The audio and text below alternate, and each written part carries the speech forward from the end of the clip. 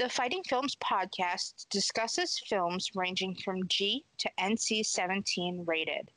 The three hosts discussing these films are adults who will not hold back from using bad or explicit language at times. With that in mind, this show is not censored, so please listen at your own fucking risk. Hey everybody, welcome to Fighting Films, a podcast where us three friends pit two films against one another that are similar to us in some way. Maybe they have very similar plots, maybe they share directors and themes, maybe they're an adaptation of a famous novel, or maybe there's just something personal for one of us or all of us. Either way, the discussion will be fun, so let's get those films fighting.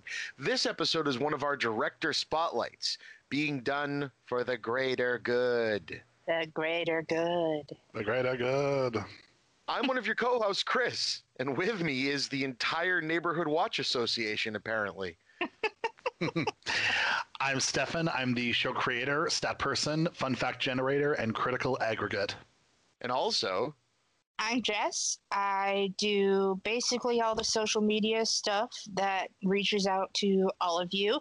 I, do some background stuff too. I manage these guys and try to keep us on track. So you can find us on Patreon. We've got 3 tiers for now. We will check all that for later. $1 or more. We do have our featherweight tier, and it allows you to get just some early access to our show. So, get in a couple days before other people, make fun of your friends for not being a Patreon. Boo boo. Anyway, you get to hear us before everyone else does. And then the $5 tier, you get the early access. You also get some behind the scenes content, the welterweight tier. You also get a specialty shout out by us. And then if you throw $10 a month at us, we will give you our undying love. We will love you forever. But you also get the early content, the kind of behind the scenes content, just, when we talk about random things before or after the show, or bloopers, or pretty much anything else. You do get the patron shout out, but you do also get an 1 episode theme choice. So you pick the theme, we choose the movies, and we'll have a grand old time. A grand We will. time. Speaking of loving our patrons, one of these films is a love story. Stefan, which 2 films are we talking about this week? We are talking about Edgar Wright's masterpieces, Shaun of the Dead, and Hot Fuzz. Oh man, I've been looking forward to this one. These are just 2 phenomenal movies. Outside of Edgar Wright, what makes these 2 movies alike, guys? Well, they are the first 2 entries in Edgar Wright's Cornetto trilogy, based off the ice cream brand, and we'll get to kind of what that means when we discuss each entry. They both star Simon Pegg and Simon Pegg and Nick Frost. Yes, and in a range of other not B-list, but characters in the background that seem to jump between all of Edgar Wright's movies, which is fantastic. Oh yeah. Basically, the whole collection of actors you're going to find in any British movie, pretty much. Yes. Mm-hmm. Oh yes. Yes, Harry he surrounds Potter, himself. Lord of the Rings, all that jazz. Were they in Doctor Who? They're in this. Oh, Yeah. Or they were married to someone who was in it. There's probably a 6 degrees of separation we could do with. Oh man, there is 6 movies for degrees sure. of separation between everybody. True. Yeah. Oh, that would be fun. Mm-hmm. But yeah, and another thing, I found a through line in at least the 3 Cornetto movies, but in a lot of Edgar Wright's work, is they're often about. I'd say they center around different versions of, and I won't even call it negative male toxicity as much as it is just like male, like you can have the nerdy version of like male testosterone, like Shaun, you know what I mean? Just kind of like a loser. And then you've got the other opposite end of the spectrum, the Simon Pegg character, who's like super cop. You know what I mean? And needs to hone it down. And there's always He's this the cop who can't be stopped. right. There's always this through line of like a guy learning something about, or a group of guys learning something about themselves and how their attitude is negatively affecting the world around them in their life. And it's always very interesting because it's very introspective.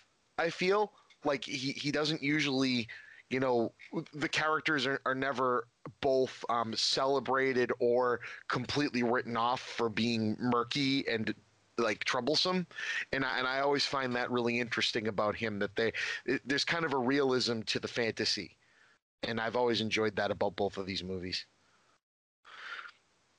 Yeah, I Definitely. really enjoy Edgar Wright as a director, just overall, even when he did, Scott Pilgrim versus the World, like that.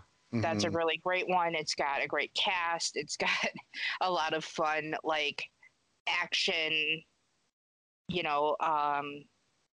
action cuts in it.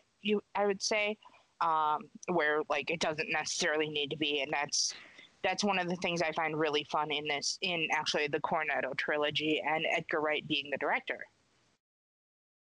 Yeah, lots of fun, cute and clever editing and in-camera effects and music cues. Tons.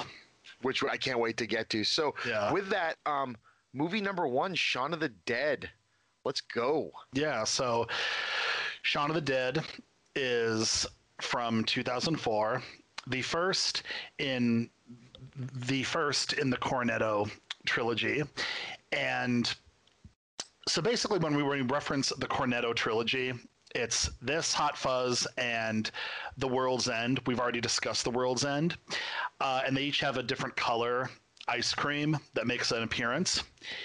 In this one, it is red, the strawberry flavor. Got a bit of red on you. Yeah, red on you, Stefan. Yeah, which symbolizes obviously blood. In this case, for zombies, because there's lots of blood in zombie movies. You don't say. No way. Wait a minute. Is this a horror movie? Comedy horror. Yeah. I think it's a zombie. A zombie. Yep. Trademark term. Yeah, I'm adding that to the beginning right now, along with the checkoff.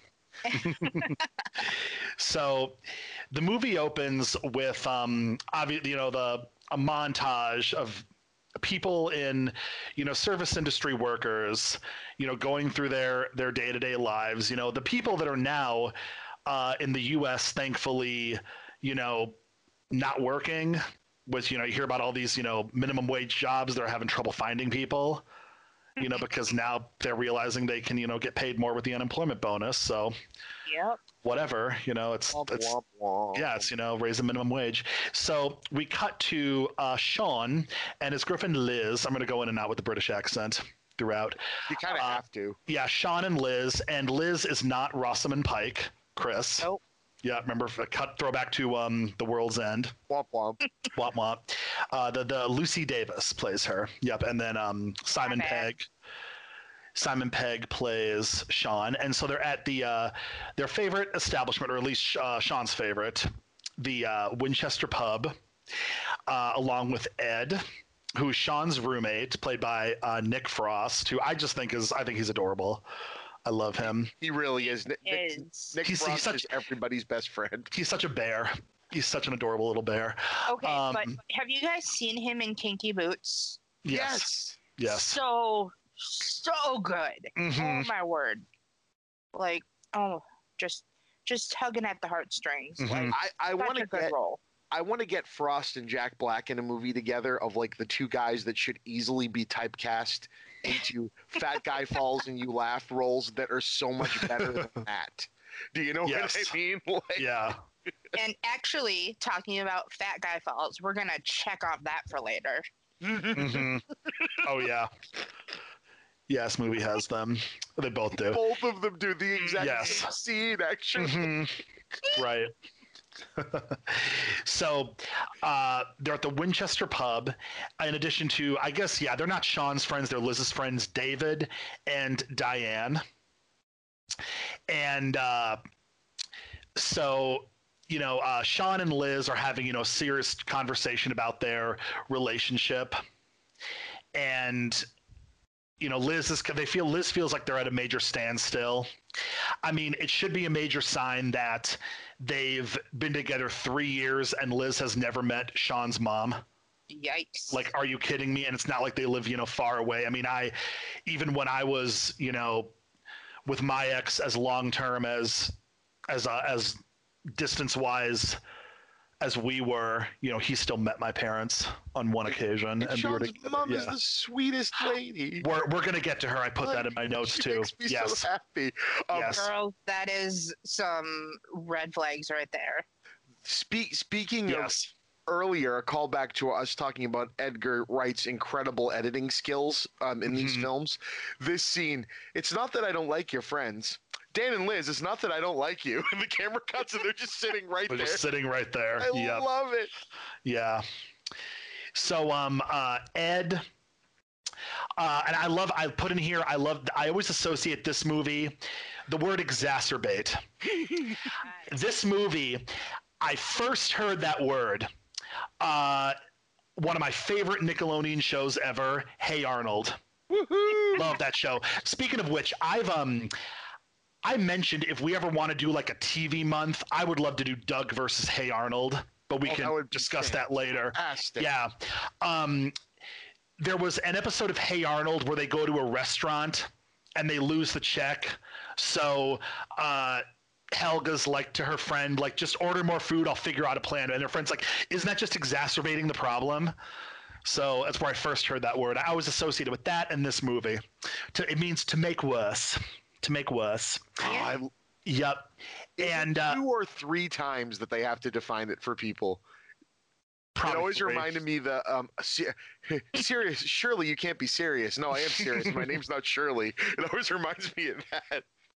My grandma's name was Shirley. Nice. Yep. So Ed and Shaun are roommates, as I said, and Simon Pegg and Nick Frost were actually roommates in real life for many years, so they base a lot of this off of that. And they have a roommate, Pete, that is kind of like an uptight, a bloke, I guess, as you could say in British slang, and he hates Ed. Just so much, thinks he's lazy, doesn't work, plays video games all day. Yep, freeloader. The door was open again. I'm not saying that it was Ed. Right, just all that crap. So we it's the next day, and so we go to Shaun at work, and he is a senior, I'm putting senior in quotes because it's more about age, a senior staff member at, I guess it's like an electronics store, like a Radio Shack type place or something like that. Yeah, and he's doing the team meeting. And, this whole, like, if you've worked, in any kind of retail or office setting, the motivational team meeting, as we discussed in last week's with waiting, where, the whole, there's no I in team. But by the way, there is a me in team, which I've never understood. You got to rearrange the letters around, but it's there. It's there. But there's an I in pie, which is meat pie, which is team backwards. It's like, oh my God, just stop talking. Stop talking. Delivery on that is perfection. Yeah, it's like, just nice try, but yeah. So we then Shaun hears from, so he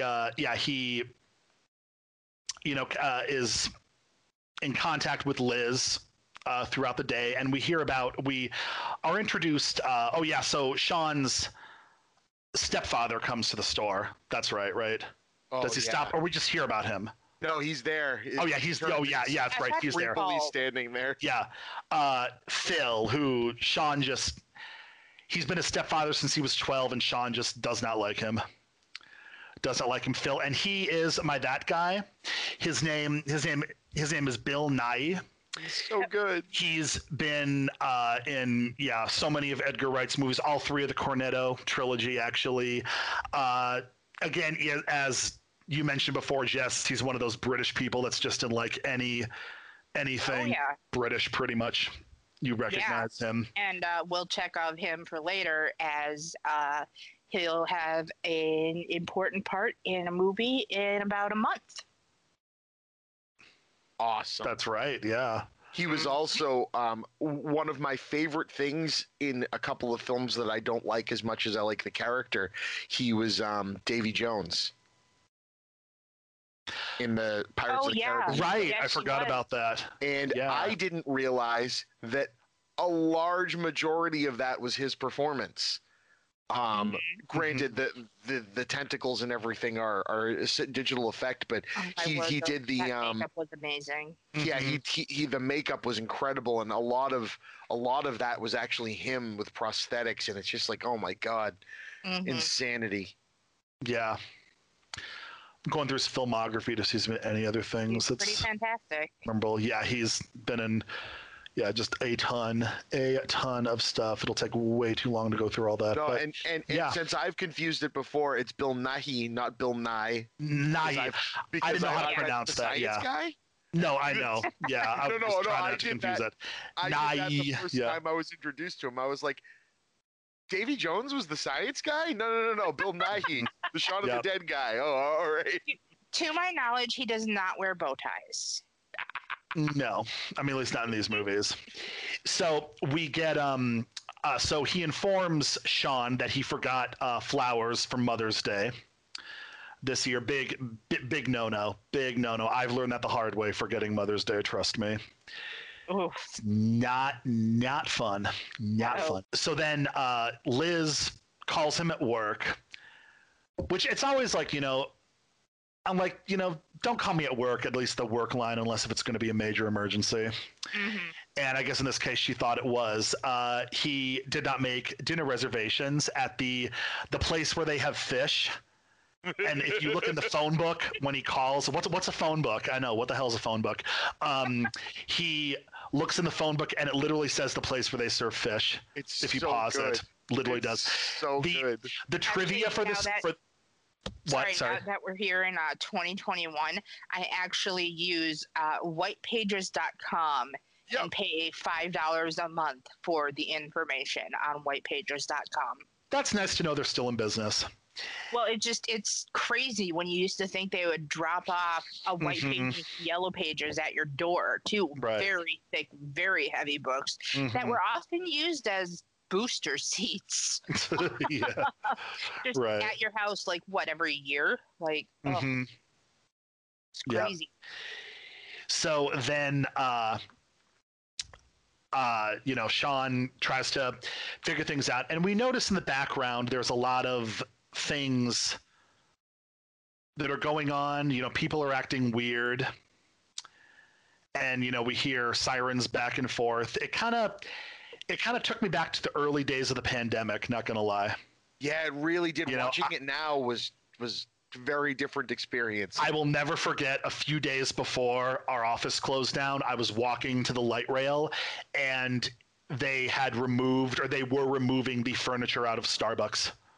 And I'm just like, and that was the moment I think I realized, I'm like, okay, this is getting real. This is getting real.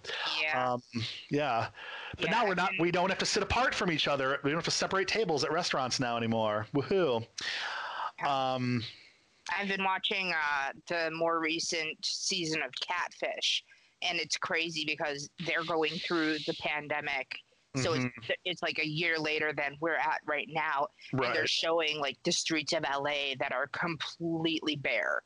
Yeah. And it's like LA, yeah. And still, like, that's nuts. No, I hear ya. So then when he calls Liz and says that he can't get a reservation, and she promptly breaks up with him over the phone, and of course David and Diane are there, and she refers to her friends as a failed actress and a twat. And by the way, the twat in this case is the man. It can also refer to men too, so it's what makes it so great. Yeah, chill out. Yes, and yeah, he was pretty much. Yeah. So right now he is. Shaun and Ed go to the Winchester, and get drunk, and just like just like each other. They just like you. This is another movie with great chemistry. I mean, Pegg and Frost were friends for years, of course, beforehand, but you can just, I mean, and that it translated on screen so well. Like I was going to say they're definitely one of the great movie duos of our time. For sure. I would say right up there with Jack Lemmon and Walter Matthau. You really, 100%. Yeah, definitely. So, and I love the part when you see the guy walking, and then they do like they're drunk, and they're like the that moment, seeing that in the trailer. Oh, so I forget. I first saw this movie. I just rented it from Video Vision. Nothing really too exciting, but it was after watching that scene in the trailer. I'm like, okay, like that moment sealed it. I'm like, I want to see this movie. I wasn't a huge fan of British comedy at the time, but I'm like, okay, this looks cool. I like zombie movies. Dawn of the Dead had just come out, so I'm like, okay, this looks good. I want to watch it, and was not disappointed, of course. And so they go home, have an encounter with Pete, who Pete is just a piece of shit. Pete crashes there. I guess we could call it an after party. And complete with the record scratch. A record scratching is one of the funniest sounds ever. Like, I can listen to it randomly and I will just burst out laughing like an immature child. It always makes you I don't agree. It makes me cringe. Really? I used to listen to records, so when I hear that, I just think of damage to the record, and I'm like, oh no! I mean, that's fair. Yeah. That's fair. So, and Pete says that Ed should go and live in the shed outside, which we're going to check off on that for later. Definitely. Much later in the movie, actually. So, and I love Shaun's like to-do list. It was like get Liz back, like just his to-do list the next day that he was writing fantastic. It was visit mom, get Liz back, stop smoking. Yeah. It's just I know, goals. Yeah, so Shaun does his morning commute like what we saw before. He goes to the convenience store, this time picks up the Cornetto red strawberry flavor, the cameo in the movie. And actually Edgar Wright said he got the idea for this series, for specifically this movie and later on the series, because he, like Shaun, used Cornetto ice cream as a hangover treatment for after a night party. Yep. That's the origin of that. Single shot here. It's great. One of the best things in the movie. Complete with the like radio and TV blips. And what I thought was cool is all of the things they used that they never fully say and they just cut in this were all of the random explanations that they tried to give in the original Night of the Living Dead movies from George Romero. It could be a satellite, it could be this, it could be, and I thought that was really cool. There's an amazing thing where Nick Frost and Simon Pegg got to be zombies in Land of the Dead. George Romero film. And Romero, when they showed up to set to film their cameo, had a great big button on his shirt that said, "I inspired Shaun of the Dead." And the two of them like started dying. They were like, no, you're our hero. I just thought that was so cool. That's great. And so kind of we see Shaun is already kind of a zombie in a way, even though he's not infected. And so he just, again goes, he makes it, he goes back home, and you get the convenient, the channel surfing. So good. At this point, convenient channel surfing is convenient, is what I wrote in my notes. They each it's the staple of a movie, the cliche where it's like, they explain the story and, each sentence like picks up. It's like, we have reports of zombies are roaming the streets are teeming right now with, the undead, yeah, it's like that. Yeah, I would love for that to happen in real life. Yeah. Yeah. It's an overdone thing, but it works. It's funny. And so then outside is a zombie has appeared, and it's the woman from the montage at the beginning that was working the cashier at the supermarket. Yep. And this is the point where I always associate this with Scream 4. It's a scene they watch in the movie. Oh, right. Yep. Where they're at they're where Jill is with Kirby, and she's then the killer calls them. Oh god, I can't wait for the new one. I'm January 15th. Come on, get here. Oh yeah. Yeah, I finally wore my shirt. As you saw, Jess, I wore it for 3 days. So yeah, I don't got to wait till. I'm so glad it still fits after this last year. Makes me happy. Oh yeah. Yeah. So then they push her and she is impaled on a pipe sticking up, which that to me is my biggest fear. I am always terrified of getting impaled on random shit like everywhere. Horror movies, especially Final Destination, they've always, I anticipate, like, if I see a glass that looks like it's about to spill, I'll move it over, or spill on an electronic device. I'm like, oh, move it off. I can see that happening. I always like, I'm more, on ear to the ground, definitely because of those movies. You kidding me? I will not drive anywhere near a logging truck. I have to speed around it. Yeah. No, absolutely not. No, Yep. never. Because then, even though they don't bounce like basketballs, they're still dangerous. Oh, it's horrifying. We've all seen the movie. Yes. Oh yeah. And so then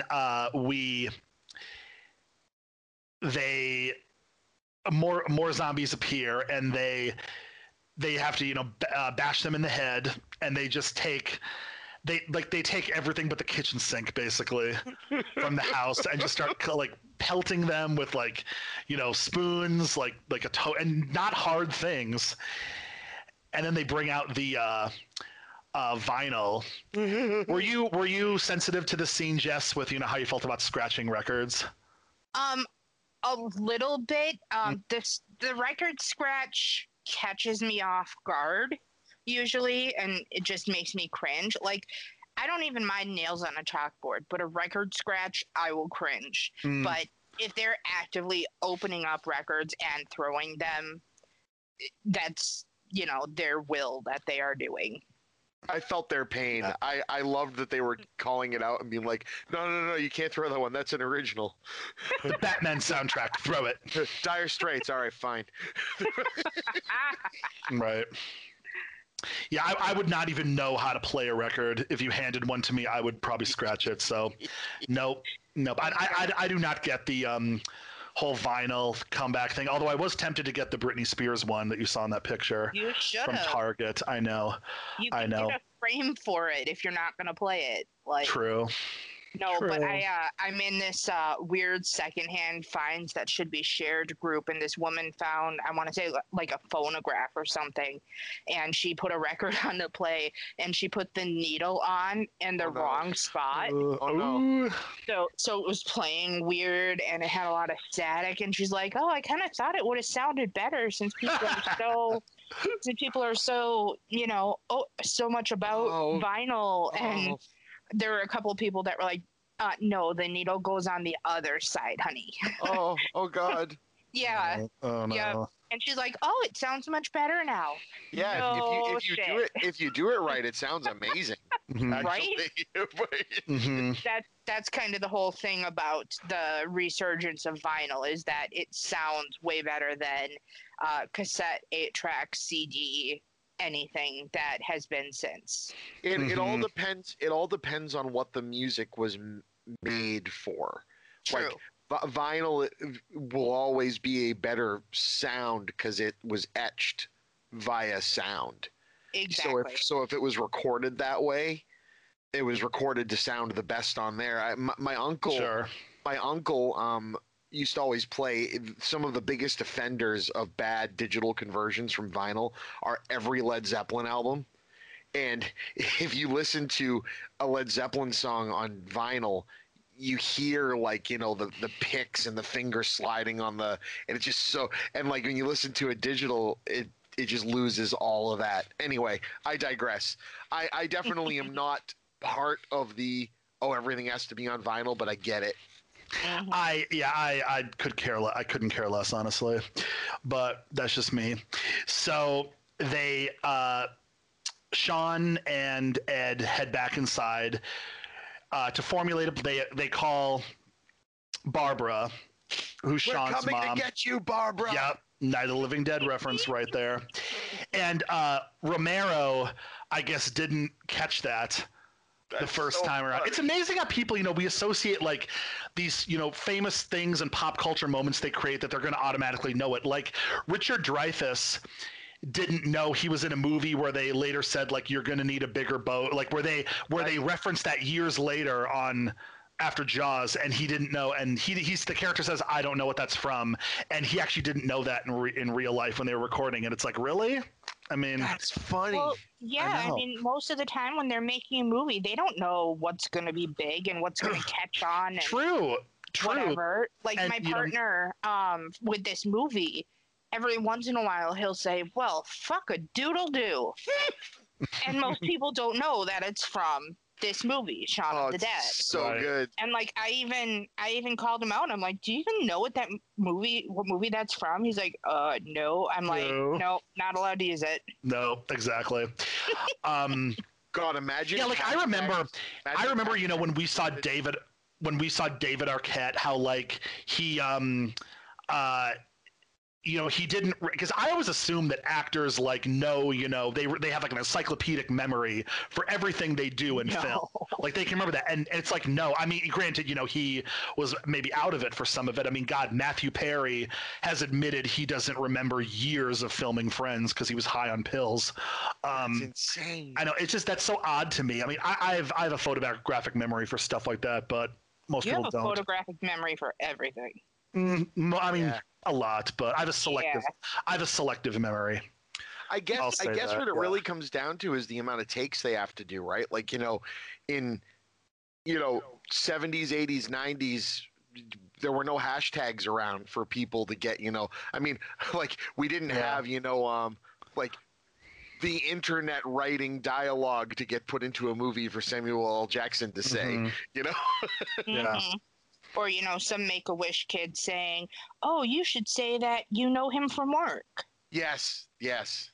And that's a great little story. But, when you're filming a movie and you just have a one-off line like, "Oh, you're going to need a bigger boat," you don't know that that's going to be a big thing. It's just like you're hunting a shark. You're going to need a bigger boat. Right. I find it amazing in interviews how many actors have not seen the films they've made. Oh, that's common. In a finished format. That's always blows my mind. It's like, wow. I mean, if they don't have big egos, Well, yeah, it's just, I mean, I guess, like, right, it's just not something you think about. Right. Well, and a lot of them just don't like to watch themselves. Right. True. It's a product. Very true. So we find out when they call Barbara, we find out that Philip has been bitten. They were bitey. Right, and just got Philip. Oh, right, whatever. I love even then just, Ed. Oh, whatever. Okay, yeah. Just Philip. Oh, yeah. I love how the music like just drops off at that point. It's great. It's so funny. So then we get one of my favorite moments of the movie is the planning montages where like, okay, we'll hop in the car, we'll go get Mom, get Liz, kill it, and it always ends with them kill Philip, go to the Winchester, and wait till help arrives. Yeah, and sorry, Philip. Don't forget to kill Philip. Yeah. And this editing here is just great. Edgar Wright, like the close-ups on everything. It's very much his trademark. Oh yeah. with everything. Yeah, those action cuts. Yep. And before they leave, we see Pete is in the shower, and I love how Shaun is more scared that Pete is naked than that he's a zombie. Yep. I mean, slow moving zombies, I'd be like, all right, bye. I mean, one single slow moving zombie. Let me rephrase that, not a whole pack coming at me. That's what I love about slow moving zombies. Mhm. And it I like that the films like 28 Days Later and the remake of Dawn of the Dead introduced the fear of more rage infested fast moving zombies, because that's a different fear, right? So that's cool. But I love the idea of it's a slow creeping, like you might be okay for quite some time. Like they could go in the Winchester and hang there, but eventually enough of them are going to show up that they're going to break in, and it's just like, oh, this is awesome. Yep. Check off on that for later. Yep. So they go to Shaun's mom. I want to say mom. I was looking for that word. Me, mom. Yep. Shaun's mom's house, and yeah, she is adorable. She calls him Pickle. It's just I love this woman. I just want to. So sweet. I love her. And She's adorable. why did you not introduce Liz to her sooner, Shaun? Seriously. It's totally Philip. He just hates her so much. Yep. So Phil has been bitten, but they still take him with them. It's Philip. Philip. Yeah. Philip, you twit, whatever. So, You bastard. yeah, and so they take him with, which I would be like, yeah, no, I would be like, hard no. You have to. He's infected. No, but Shaun's sweet. He respects him. He respects him for the sake of his mom. Well, Mom won't go without him. True. But Exactly. Mom, that's not your husband. Yep. Shaun, I know you two have had your differences. Some differences. No, it's really not anymore. And so they drive over to well, I guess it's Diane and David's. Okay, flat. I need to interject real quick. Yeah. Mm-hmm. Okay, Ed. Ed, we need to talk about Ed, Mm-hmm. who is a lovable Buffoon. Yes. Yes.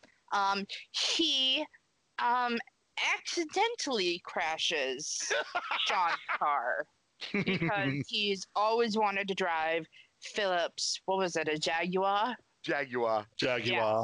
After weaseling his way into driving Peter's car, because he always wanted to drive Peter's car. Yep. Right.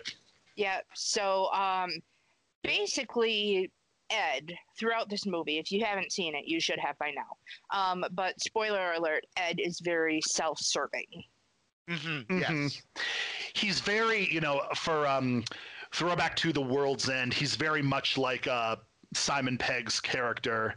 They switch characters in that movie. Yes. Pretty much. Yeah. Right. And that, like I said earlier, that's what I love about these is you're able to have a character like Ed who we can watch as viewers and go, man, I love Ed, and still be able to go, but there's a lot wrong with Ed and he's going to have to learn some shit. And I like that about what Edgar Wright does. He's not afraid to make the people that you love also have faults. And I think that's really cool. Yeah. And that is one of the things I loved about World's End is that they did do a complete 180. Yeah. And it worked so well. They did basically that self-serving buffoon their own way, and I mean it was so great. Mm-hmm. For sure. I love how Shaun gets out of the car because they won't open up the doors for him because the child locks. Yeah, that's just how he just nonchalantly just shimmies out of the sunroof and is like, yeah, yep. I'm going. Which one of my bucket list goals is to be in a limo and like get out, like stand up out of the sunroof. I want to do that before I die. But nobody's going to be as elegant as Lisa Kudrow in Romeo and Michelle's high school reunion. Oh my God. No. Right. for sure. But we So digress. yes. So I didn't understand this line. So they need, another car or a bigger car, and David is like, I'm not. I live in London. I'm not. I don't drive, which is very legit. And then Diane says, "Yes, I have one. Oh no, wait, I passed my test." I didn't understand that. So was she borrowing a car for driver's ed or something? What, I don't know what that. Maybe it's a British thing. I don't know. Oh, right. I don't know. I had to look at the subtitles to see what she was saying. I thought it was No. I passed my test. No, But I'm I like, that doesn't think make you're sense. right. She must have been borrowing a car. I guess. Right. Oh, Yeah. because then, right. Why would? Because she's probably in London too. Mhm. So, well, I mean, they are in London, so they probably neither of them want one. But it's like, well, I still had to get the license. So, yeah, that's a weird flub I on think her part. with this character, she might have gotten confused in asking who can drive versus who has a car. True. And so I can see the confusion there. And so like in saying, "Oh, who can drive?" Okay, instead of who has a car. That's very true. Whereas That's a legit point. And this character is a little Flighty, ditzy, to put it nicely. Mhm. I can see her just kind of head in the clouds being like, "Oh, I can drive. Like, I've got one, wait, no, sorry." So That's legit. Yeah, that always confused me. I'm glad that we unraveled that. and So if somebody out there listening has a better take on it, let us know. mhm. Fightingfilmspod at Gmail. Absolutely. So they try to cram in the car, but quickly Philip has turned by this point. and he does have that wonderful right before turning father-son thing with Shaun. That Yes. this is one of the first times I've watched this movie since my dad passed, and God, that's the other thing with Wright, man. This movie doesn't need that, and yet he puts it in there, and it's like, like, dude, your writing and your actors are like, this is a zombie movie, and it has this awesome father-son moment with the two of them that I just loved. Yeah, one thing I love about the Cornetto trilogy, in each one, there's a certain, like, specific, super heartfelt, tug at your heartstrings moment. But it's not too much to take you out of the movie. Right. I agree. It serves the story. Mm-hmm. Yeah. So they ditch him and the car, and so this point they're going to walk to the Winchester, and they encounter, this is another one of my favorite scenes, Shaun's friend Yvonne. Yes. And an identical group of travelers, I guess you could say, and just how this the banter, the banter is great, and how they just cross each other, and everyone's like, bye to each respective doppelganger, if you may, is probably the appropriate term. I thought they were saying hello, like, or hey, hello, hi, nice hello, to meet you, hello, whatever. nice to meet you. Yeah, Did you notice Ed's doppelganger was wearing the exact same shirt as him? Yep. Mm-hmm. I love that. Mm-hmm. I've got wood or whatever it is. And one of the guys is, I guess, Shaun's doppelganger was played by Martin Freeman. Yes. Yep. Another. He was my second that guy for this movie. He is a friend of Simon Pegg and Nick Frost. Yep. He is also in both other Cornetto trilogy movies. Been in tons of stuff. I will forever say, though, that he robbed Matt Bomer of the Emmy for A Normal Heart, which, but the whole cast won a special Emmy for that movie, so I guess it's all good. Anyways, and then we get here to the staple of the Cornetto trilogy, the fence jumping. So good. Just, I wish I was physically fit enough to do that, because it looks really cool.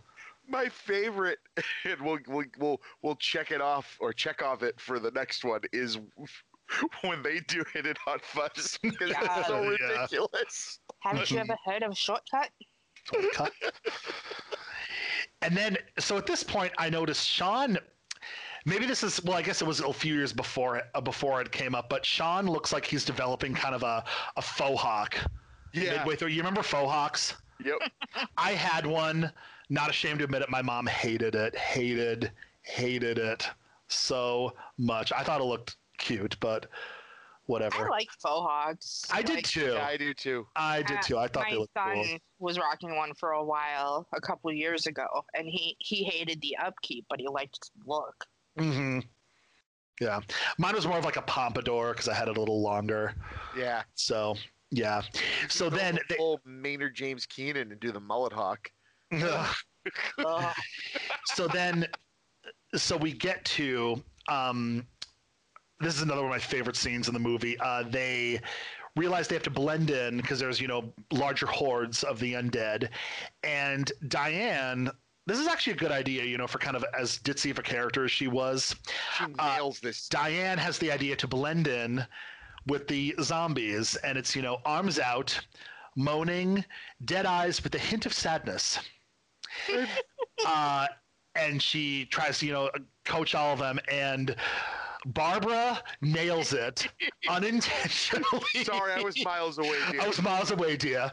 I just, I love just, I crack up at that part. Just, just the dead eyes, and it works. It works. They, you don't have to spread zombie guts all over yourself like in The Walking Dead. Which, yeah, Chris, you didn't get that far enough in the series where they did that. I did, actually. Oh, yeah, you did. That's right. They do. And that's right. Yeah, I remember that. Okay, never mind. They did that pretty early on. They did when they were in Atlanta, and then it rained, and they were screwed. Yeah, I remember that.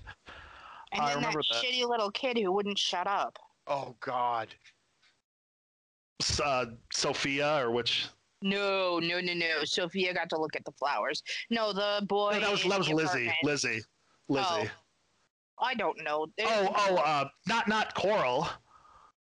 No, not Carl. It's Coral. It's Carl. I'm Coral. Carl. No, it was a boy, and they were in the place with houses. They had houses. Mm. And the boy who wouldn't shut up, and he had an older brother. But anyway. Yeah, anyway. So they arrive at the Winchester, and then David, ever resourceful, they can't, get in right away, so he chucks a chair into the window, ruining your hideout seemingly. And so they, Shaun says he's going to distract them, so he just bolts right away. We don't know what's going to happen to them. They manage to get in the bar, hole themselves up, and Shaun sneaks back around and manages, to lock. He's stuck in the back and lock the door, so they're seemingly safe, except for there's a couple zombies inside, and the jukebox comes on. Kill the queen. Yeah, and this. This just like how the Queen song "Don't Stop Me Now." It's on random. They're literally beating the zombies to the rhythm, and something about that is so sasatisfying. It's just so satisfying to do that to the rhythm of a song, like to like Punch. It takes me back to when I used to do Tybo. Stop It's like, yeah, it takes me back to that. There's a flash from the 2000s. Don't stop me now. Having a good time. And the Winchester rifle is real. Yeah, I love Find that out. That was a plot point. Like, that's not a real rifle. So, I don't know why. I got to jump in. Yes. So some zombies start surrounding the Winchester. Yes. And that guy is in this scene. I am talking about a Mr. Chris Martin, frontman of Coldplay. Yep.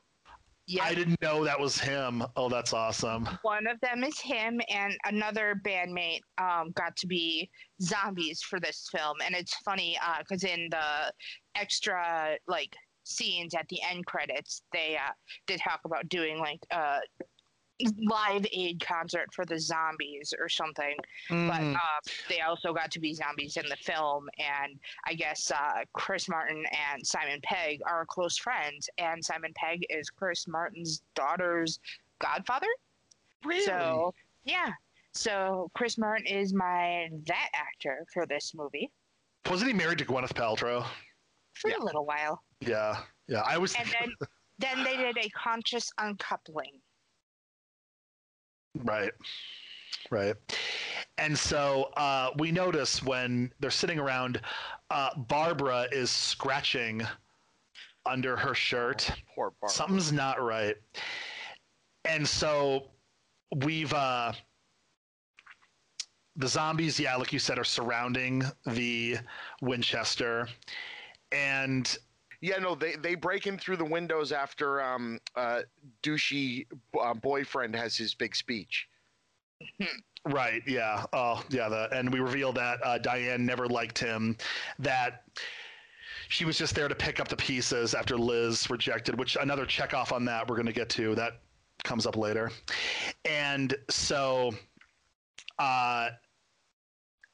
Barbara and Liz go off to talk, and Diane, Barbara's like, Shaun's always talking about you, it's great to finally meet you. And then she gives her a necklace saying this belonged to Shaun, or Shaun's real father gave this to me and I want you to have it. And Barbara reveals that she has been bitten. So sad. This was just so sad. Another one of those heartstring moments. Yes, especially when Shaun finds out. And Simon Pegg, apparently, to act convincingly in the scene, pictured Barbara as being his real mother. Yeah, because this is when fuckbag decides that he's going to try to shoot the mom. Yeah. Yep. And so this I wrote in my notes, Mexican standoff with bottles. Yes. Yep. I love what this basically is. I love when the what's her name there comes in, and so he breaks a bottle and hands it to her so she can hold it. Hands it to her, and they switch who they're holding it against. Fair. Yeah. Mm-hmm. And I have has a lot of people couldn't shoot. I love it. My mom and I, being the big Walking Dead fans that we are, we have had a conversation legitimately where if we are ever in this situation and we're bitten, say our goodbyes, keep your distance then, and blow my brains out. We have had this conversation before. And horror movie fans have these conversations. Like, Jess, you and I have had similar conversations with what we're going to do, what we do if, we're in situations like if, we're in, trapped by a serial killer. I'm like, if you can escape, just leave. Don't worry about me, get help. Make sure this fucker is arrested, Mm-hmm. And I think you were like, well, I would at least, try to hide you and then go and get help. I'm like, don't even, just go. Well, if you're hurt, Yeah. Yeah, if you're completely able-bodied, then I'm gonna trust you to get out on your own. Yeah, true. I regret nothing.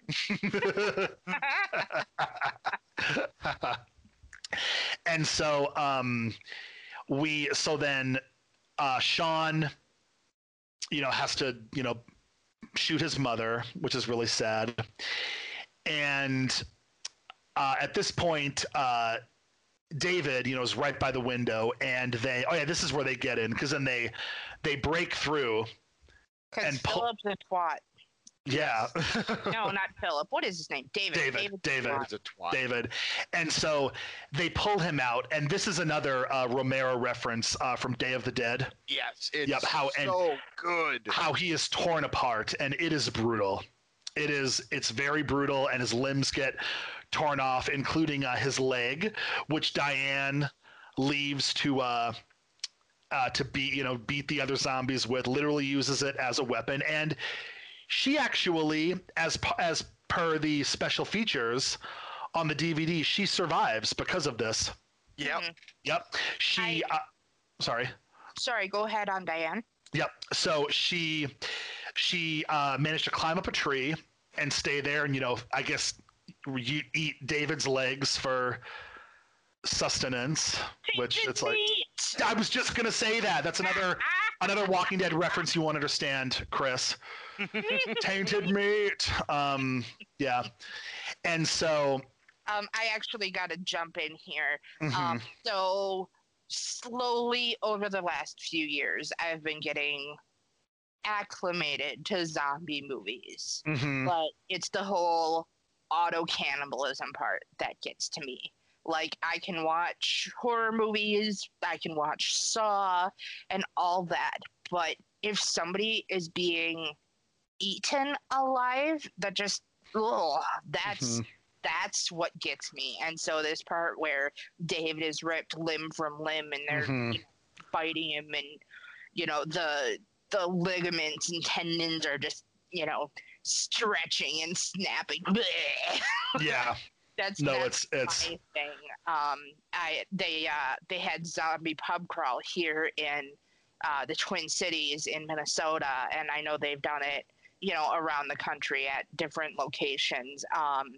And I thought I was okay to go, but there was one point where I was riding the train and a zombie clown got on, and my body just actively started shaking without me trying. I was just like, I knew it was a guy in makeup. Like, in my head, I'm like, it's just a guy in makeup. It's all good.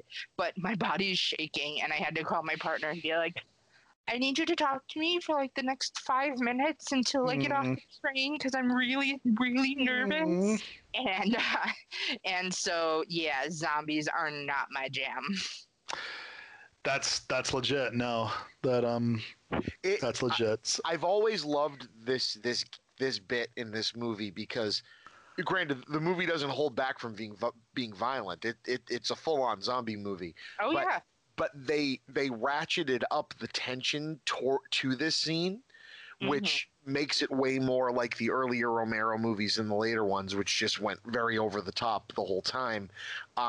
And a lot of people have said, this movie, even though it's the romantic comedy with zombies, as they say it, has this is one of the top zombies eating people death scenes from a movie, because they earn it so well.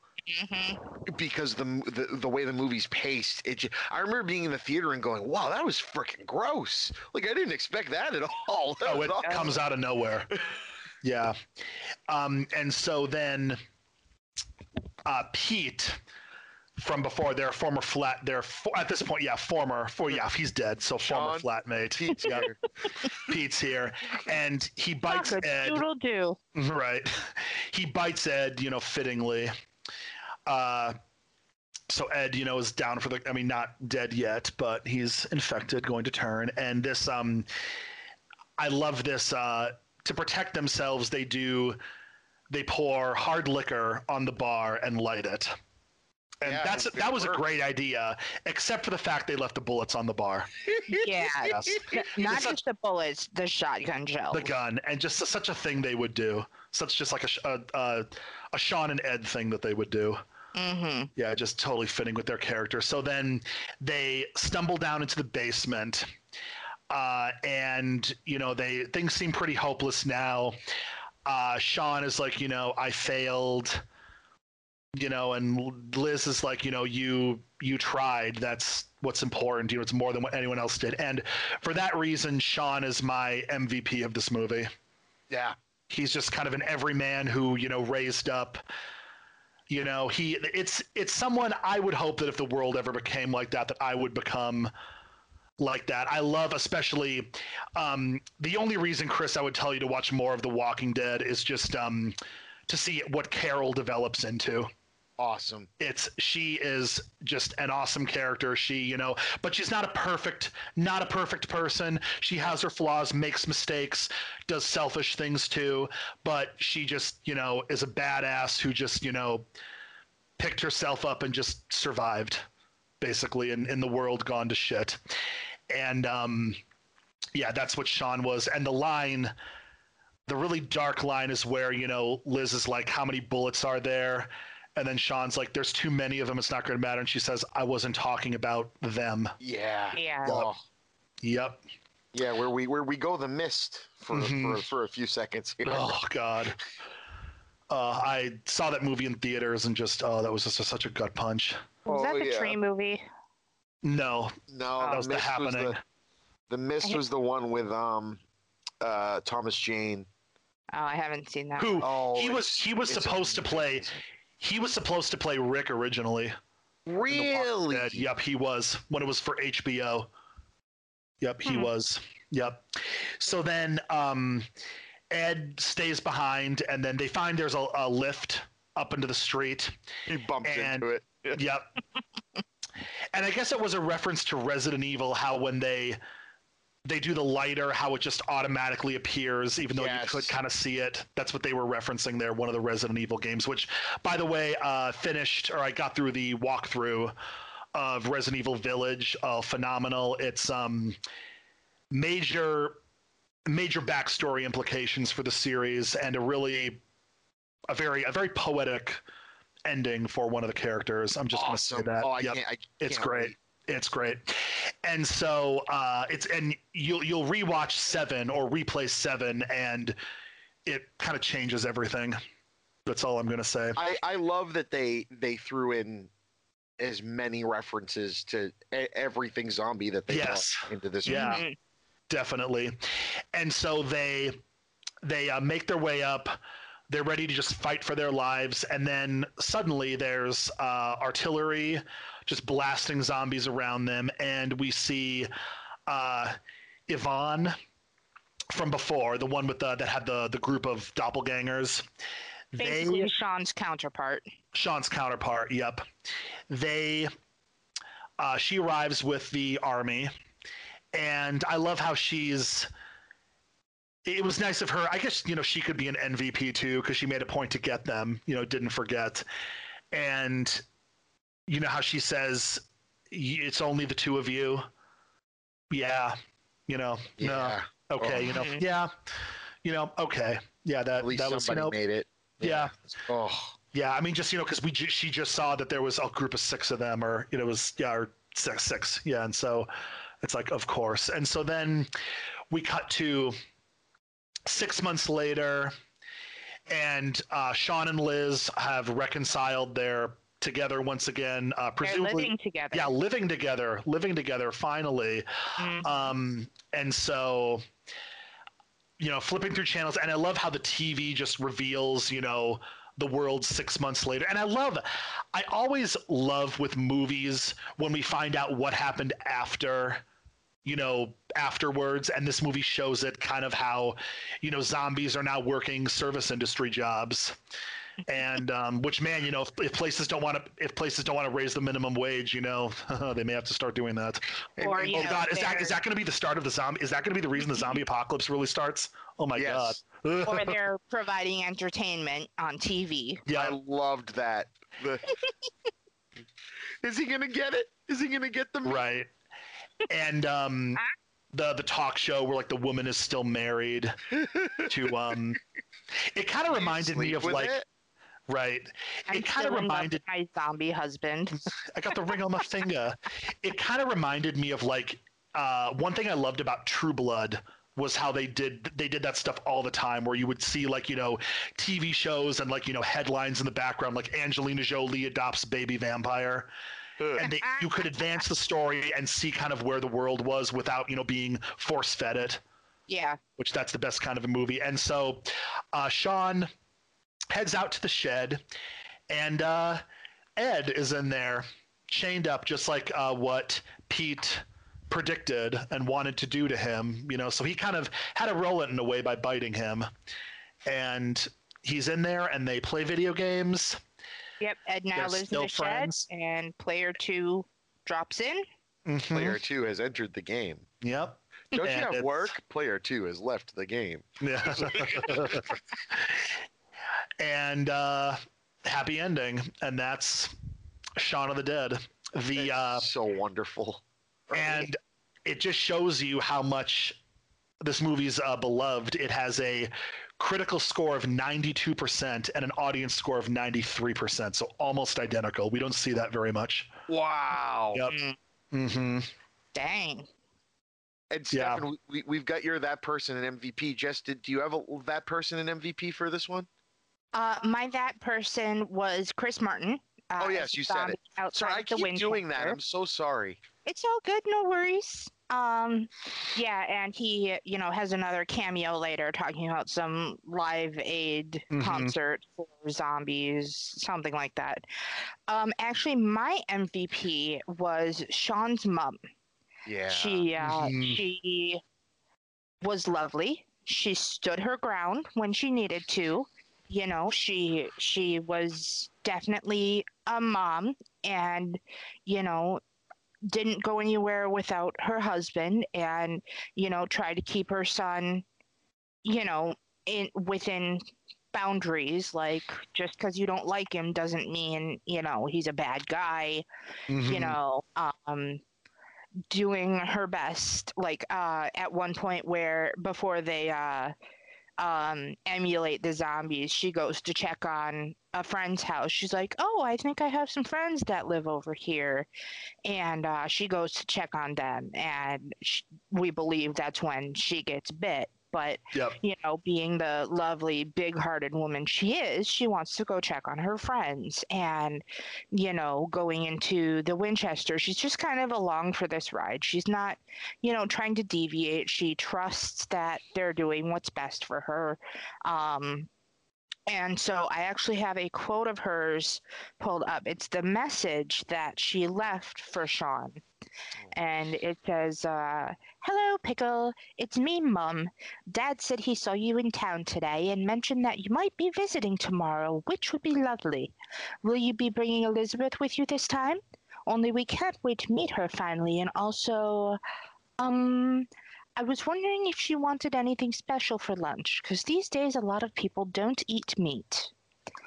So And sweet. Mm-hmm. yeah, I mean, basically her in a nutshell. Yeah. She wants to be conscientious and welcoming.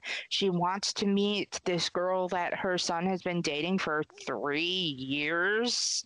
Like, dang. And it's Get not off, like the mom lives like, halfway across the world. It's like, right? yeah, you're right there. No, he's just a commitment phobe. Right. And so, I think Barbara kind of held the sensitive aspect to it. She didn't have a big grandiose bite. She didn't have a big grandiose death, but you definitely noticed her and felt bad when she went. Yeah, It's awesome. definitely. My How about you, Chris? my that guy is Peter Serafinowicz. He was Pete. He was the asshole roommate, and he is Fuck in. a doodle do. Yes, well, fuck a doodle do. He is in everything. It is basically the best way to put it. He has 115 acting credits. It has only been active acting since 1996. God so damn. that is a lot. If it's a television show, he was on it. He did the voice of Darth Maul in Star Wars Episode 1, The Phantom Menace, of all things. He was in Spaced. That was the Edgar Wright's TV series. A lot of the cast of these movies were unspaced. Yep. I saw that. You keep going. He was on the IT Crowd. He had the Peter Serafinowicz show for a little while, which was a lot of fun. And most recently, I saw one in here that was like, oh, really? He was in His Dark Materials. He was the Tick on the newest run of the Tick, which was amazing. He's done. He was Aldo in Spy. Yep. He's just been in everything. And so that's that guy. And my MVP, and I picked that after watching it this time, was actually Kate Ashfield as Liz. And all of these MVPs are great choices. There's just something about Liz's. Go ahead. Sorry. I was going to say, I had her mixed up. I said Lucy Davis. Oh, and did thank you. Yeah. Lucy Davis was Diane. She was also one of my that person as well. Most recently, people recognize her from The Chilling Adventures of Sabrina. Yes. As Aunt Hilda. Or is it Zelda? Whichever one is the more kooky, fun-loving one. Less serious, yeah. She So was great awesome. on that show. Great on that show. No, yeah, of course. And so my reason for choosing Liz is, usually the female character, the girlfriend that the guy's trying to get, will end up being in the movie, a movie like this, as a prize. Do you know what I mean? And the guy loses her and has to win her back. And instead, she has enough agency as a character where even like faced with Shaun's mom and the sob story and everything she's been through, she is still holding to her guns that her and Shaun are not together anymore. You know what I mean? Like Yes. and I found that instead of it being like a carrot being waved in front of his face, her and Shaun's finding each other and getting back together, it was a journey for both of them where she needed to see Shaun's mother in Shaun. Do you know what I mean? That caring, not lazy, not forgetful, everything that was negative about Shaun was Shaun pushing away his stepfather, and that conversation they get to have, I always knew there was greatness in you. You just need someone to push it out of you. You know what I mean? To challenge you. And it just, to see Liz be part of that in Shaun's life rather than just something waiting for him or some foil for him, and actually have agency as a character and telling her friends off and telling Shaun off when she needs to. I just thought it was fantastic. And since this is an Edgar Wright movie, I also have to say the MVP is also the soundtrack, because Oh yeah. it just rocks. Yeah. Cool. I wanted to mention, in addition to Liz's and Shaun's relationship, I think part of it progressing is, I know that Barbara wanted to meet Liz, Liz wanted to meet Barbara, and in this apocalyptic world, it happened, you know?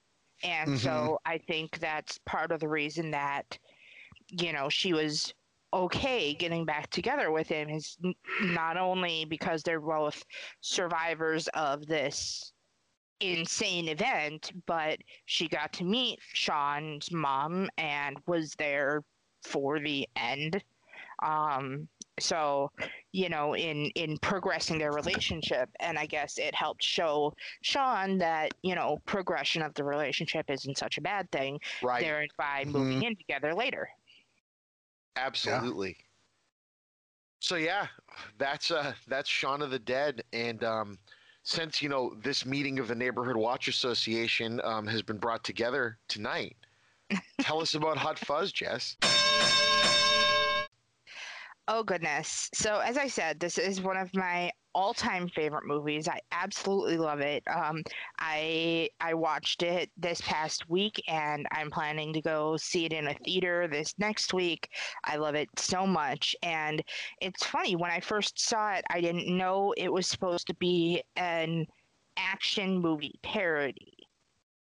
And so it is a 2007 rated R film that runs 2 hours and 1 minute, and it is dubbed action comedy mystery. And according to IMDb, it says a skilled London police officer is transferred to a small town with a dark secret. And that doesn't sound like a comedy. Nope. Nope. Directed by Edgar Wright, written by Edgar Wright and Simon Pegg, and stars Simon Pegg, Nick Frost, Martin Freeman, and a whole lot of other people. Yes. There are a lot of that actor characters in this movie, or a lot of that actor people. Before the movie even opens, you hear a series of whistles and sirens. And if you listen to the documentary on the DVD, it's basically police whistles and sirens throughout the years and throughout the ages, and how they've grown and progressed. And so I thought that's pretty cool. I really love that they're called police constables, not police officers. I don't know. I think the word constable is more welcoming. So as we meet Nicholas Angel, he's walking into the station, the precinct. I don't know what it's called over there, but he is number 777, and Goody Two Shoes is playing. Um, and I love it so much, because that really sets up how they see uh, um, Simon Pegg's character, Nicholas Angel, and he's going through listing his accommodations and accreditations. Double major in politics and sociology. He displayed great aptitude in field exercises, notably urban pacification and riot control. Mhm. You know, he excelled in theoretical coursework and final year examinations. He received a Baton of Honor and graduated with distinction into the Metropolitan Police Service. And basically, just going down this big old line, proceeded to improve skill base with courses in advanced driving and advanced cycling. And like he holds the Met record for the 100-meter dash. Like he's just got this whole big line of accommodations. And then has sustained 3 injuries in the line of duty, most recently in December when wounded by a man dressed as Father Christmas. And we get a lovely shot of a guy dressed in a Santa suit who stabs him through the hand. And get a nice little spurt of blood there. The blood spurts in this movie are fantastic. Yeah. By the way. The gore in this movie. Yes, there is gore in this movie. Again, you should have watched it by now. But the gore in this movie is so good. Like it elevates it above a comedy. Yeah, it's a comedy, action, mystery, and also like a low level slasher movie. Like the gore is so ridiculous. Yeah, that's the thing. This was introduced to me. Like I watched it by myself, but then somebody was like, "Oh yeah, that's supposed to be an action parody movie," and like I didn't get it. I didn't watch that many action movies, so I'm just like, okay, I just really like the movie. Have you ever fired 2 guns whilst jumping through the air? No, I've never fired 2 guns while jumping through the air and going, ah. So he gets called into the his boss's office basically and says, oh, congratulations, we've advanced you up to sergeant, and you're going to be starting in this random city. And then he's like, but I don't want to leave. Like, that's way out in the country. I don't want to go there. And he's like, oh, do you want to take this up to the inspector? And so, they keep going up the chain and Jess, I don't mean to interrupt. So the inspector is that actor, Steve Coogan. Another plug for your favorite movie of all time. He starred in Hamlet 2 as poor Dana Marges. Did you literally never go through an episode without mentioning that movie? It just this time he was there. To be the 6 degrees of everything. Right. It's like a recurring segment. Sorry. Also, it's funny. Steve Coogan has had he's been in a ton of stuff. He's also a screenwriter too and director. Philomena with Judi Dench is a great movie. Dame Judi Dench. I most remember him from Hamlet too. But yeah, he's that person of this movie. Very nice. Mm-hmm. Yeah, as I said, there will be a lot of that actors. Oh, yeah, there's a ton. So yeah, and so they continue going up, and we meet the chief inspector, played by Bill Nighy, as well. And so that brings that around to that Chekhov. Do you want to bring this all the way up to the chief inspector? And he's like, there's one more thing you haven't thought about, and that's what the team will say about this. And he turns around, and the entire team is gathered with a, goodbye party for him, and Popping the champagne. pop is So going good. off. And then he goes off to meet up with his latest ex, Janine, who is that actor, and that is Kate Blanchett. Yep. Yep. Yep. So Unrecognizable and uncredited. yes. So I had to watch the commentary to learn that was her. But Miss Kate Blanchett has been in a ton of stuff, and my computer is being very slow. But I would think she's almost a little too recognizable to be that person, but that's just my opinion. It's because of the mask, though. Like, well, yeah, of course. exactly. Of course. And I gotta say, how topical of a thing that didn't know it was topical in 2007, but watching it now, to have someone not recognize who they're talking to based on the mask. And I was at a restaurant the other day where our waitress wasn't wearing a mask, and I did like a freaking double take. I'm like, what? Your face? What are those things moving on your mouth? What Right? are those? What is that? No, Hey, there's still 2 people I work with whose faces I've never seen. So pulling back to Kate Blanchett, I really love that she was a part of this movie. She's such a big name, and it's such a tiny role. You see her for all of like this 2-minute conversation, and it's such a great conversation. Yeah. But this woman has been in the Lord of the Rings trilogy. She's been in, she's done voiceover work for like Borderlands, and she's won an Oscar. Yeah. She was in Mrs. America.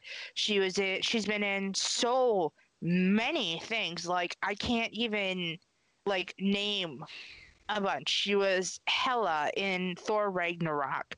She was Lou in Ocean's 8. She was Mother in a Red Short. She was a stepmother in the 2015 version of Cinderella. She's been in so many things. It's insane.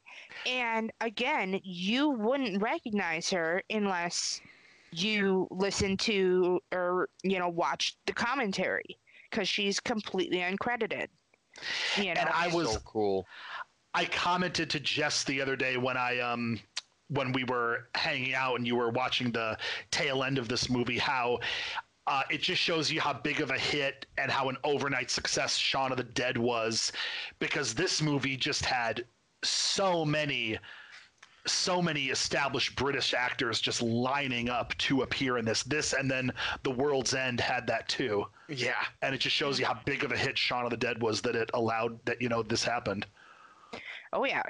And so, as I said, she was that actor, just because like her character is so small, but it also shows, the kind of person that Shaun is, that he cares enough to let her know that he's moving. But also she's like, oh, hey, I started seeing someone. And then at the end, he's like, are you aware that window was broken from the inside? Yeah, like, he still has to work. Yeah. Actually, he keeps crediting her with a line that he brings up several times, is that he can't switch off. Like, he's so in love with the job that he just can't switch off. And I have official vocab on here, which I actually really love, the official vocab used, and the words that are changed. Like, they don't use police force when they go to study the accident. They don't use accident, they use collision, because in using the word accident, it implies that there's no one to blame. And I really like the specific official vocab guidelines. like police officer instead of policeman and policewoman. Mm-hmm. Yep. I appreciate those, Yeah. and so he's living in houses that houses like all the recruits. Yeah, and so like he doesn't even have like a home, but he Mhm. packs up his suitcase and And his peace lily. he carries Yeah, his the peace lily lily. with him, and that's kind of telling, and that tells us that his only friend is this plant. Hmm. Like, It has very basic needs. yes, It gives off good oxygen. yeah, and so like he just had to say goodbye to Janine, and he's carrying this plant with him through these train rides and whatnot, and so he gets to the hotel he's going to stay at because his house isn't quite ready, and he meets the hotel front person, and he's like, I'd like to check in, and she's like, what do you mean? You've always been here. You've always been. Mhm. And so it was kind of a fun joke, and she thought that it was her husband talking. And at one point, she goes, fascist. And Nicholas Angel goes, I beg your pardon? And she was doing a crossword puzzle. And she goes, system of government categorized by extreme dictatorship, 7 across. And of course, Nicholas, being Nicholas, says, oh, I see. It's fascism. And she goes, fascism. Wonderful. Now we've put you in the castle suite. Bernard will escort you over there, which, check off that for later. Mhm. And he goes, and he looked over at, her husband, Bernard, who's asleep in a chair in front of the fire. And he goes, well, actually, I can probably make my own way up. Pegg. And she goes, I beg your pardon. And he goes, evil old woman considered frightful or ugly, 12 down. And she goes out and she goes, oh, bless you. And we'll check off on that for later too. Exactly. And I think it's so funny. And so he's kind of bored just sitting in his hotel room, and he wants to kind of go out and check out what the town is about because it's a pretty small town. There's Mhm. like a town square and then some houses and whatnot. And he comes across some kids at a fountain. They're chilling there, whatever. And I kind of talked about this in the At World's End movie when we talked about it, and how there's a group of boys sitting on a fountain Yep. in that one too. Those And hoodies. they're not quite hoodies in At World's End, but yes, they're hoodies in this one. Mhm. And so he just kind of makes note of it and continues on into the pub, which is literally the only like live business in the entire square. And he goes in and he orders a cranberry juice, and it says no persons under the age of 18 shall be served in this establishment. And I was he on goes, like I got 18. That's shows how much of a joke the American drinking age is. yeah, I mean, like I've been watching Border Patrol shows, and like there was a group of like I don't want to say kids because it makes me feel really old, but I mean kids, they're like 18 or 19, and they crossed into Mexico so that they could go drink and have a quote unquote fun night, which side note, you don't need alcohol to have fun. Nope. But the drinking age True. in Mexico is 18 as well. And so, he goes around and asks a few kids, including one of the Slytherin boys from Harry Potter, what his age is. And, he's like, February 17th. What year? Every year. And so he winds up, clearing out the entire bar. Right. I wrote in my notes, this scene takes me back to when I would work at the Flame nightclub in Duluth, having to check IDs. And if people like didn't look, or if they were just on the border of the age, or they didn't quite old enough, we just quickly like ask them like quickly your birth date, boom, put them on the spot. And if they would flub up, we'd be like, okay, don't come in. I had someone, they gave me the RD, and I asked for their date of birth, and they literally said that they didn't know. I'm like, get the fuck out. Get the fuck out. Oh, and then I had another time where they gave me their ID, and it was of someone I knew. I knew this person. I'm like, busted, get out. So I text her. I'm like, did you lose your ID? She's like, yeah. I'm like, I have it here. So, yeah, I love that. Small, Duluth is a big small town. They called that for a reason. So yeah, he winds up clearing out the entire bar except him and his cranberry juice, and the bartenders are not too happy with him. They're like, another cranberry juice? Like, I mean, basically they took all their income, out. And he, Nicholas gets done at the bar. He goes outside and he sees a drunk driver trying to put his key into his car. And he's like, you're not going to drive that. And he's like, no. And so Nicholas leans over, checks out this plaque that's on the fountain, and to see kind of the founder of the town. And then there's a bit of graffiti in the shape of a 9. I don't know. I guess I don't know what the specifics of that are. But then all of a sudden, the drunk driver has gotten in his car, goes in reverse so fast, and almost crashes into Nicholas.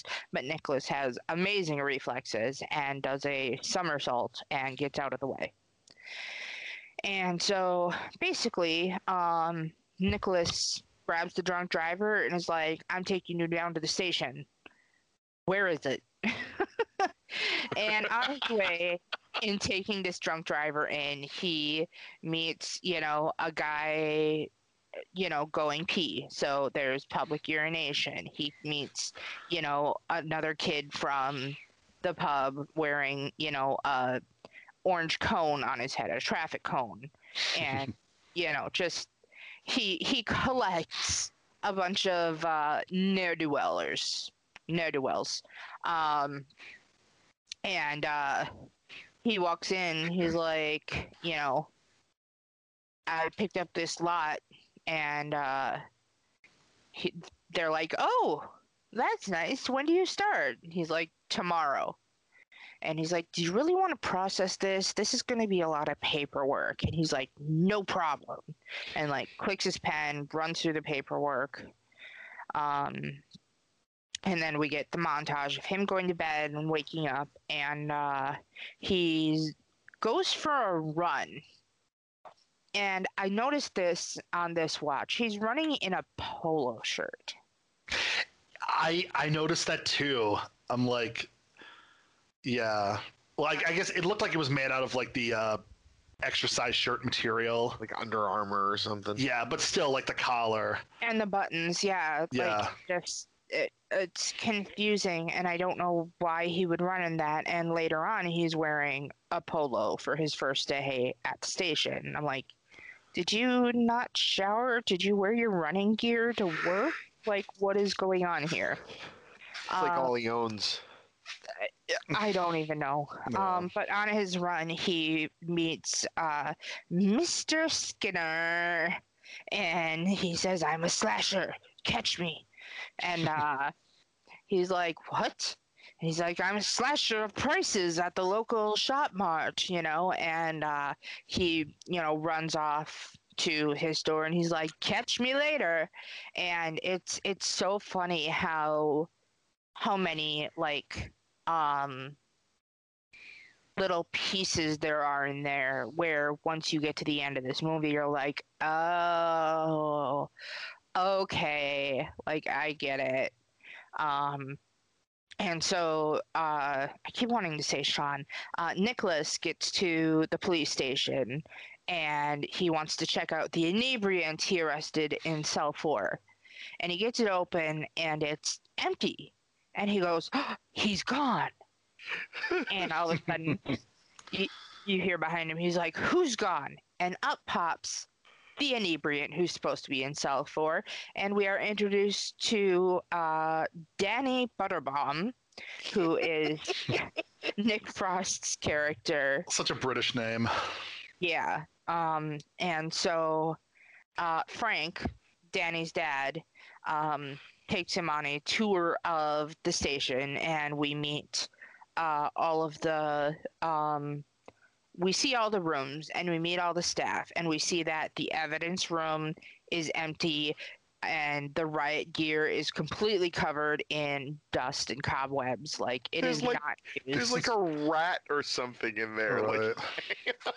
I thought it was a hedgehog. Hedgehog. It's completely ridiculous. Yeah. It was hedgehogs are cute, rats are not. Rats are totally cute. What are you talking about?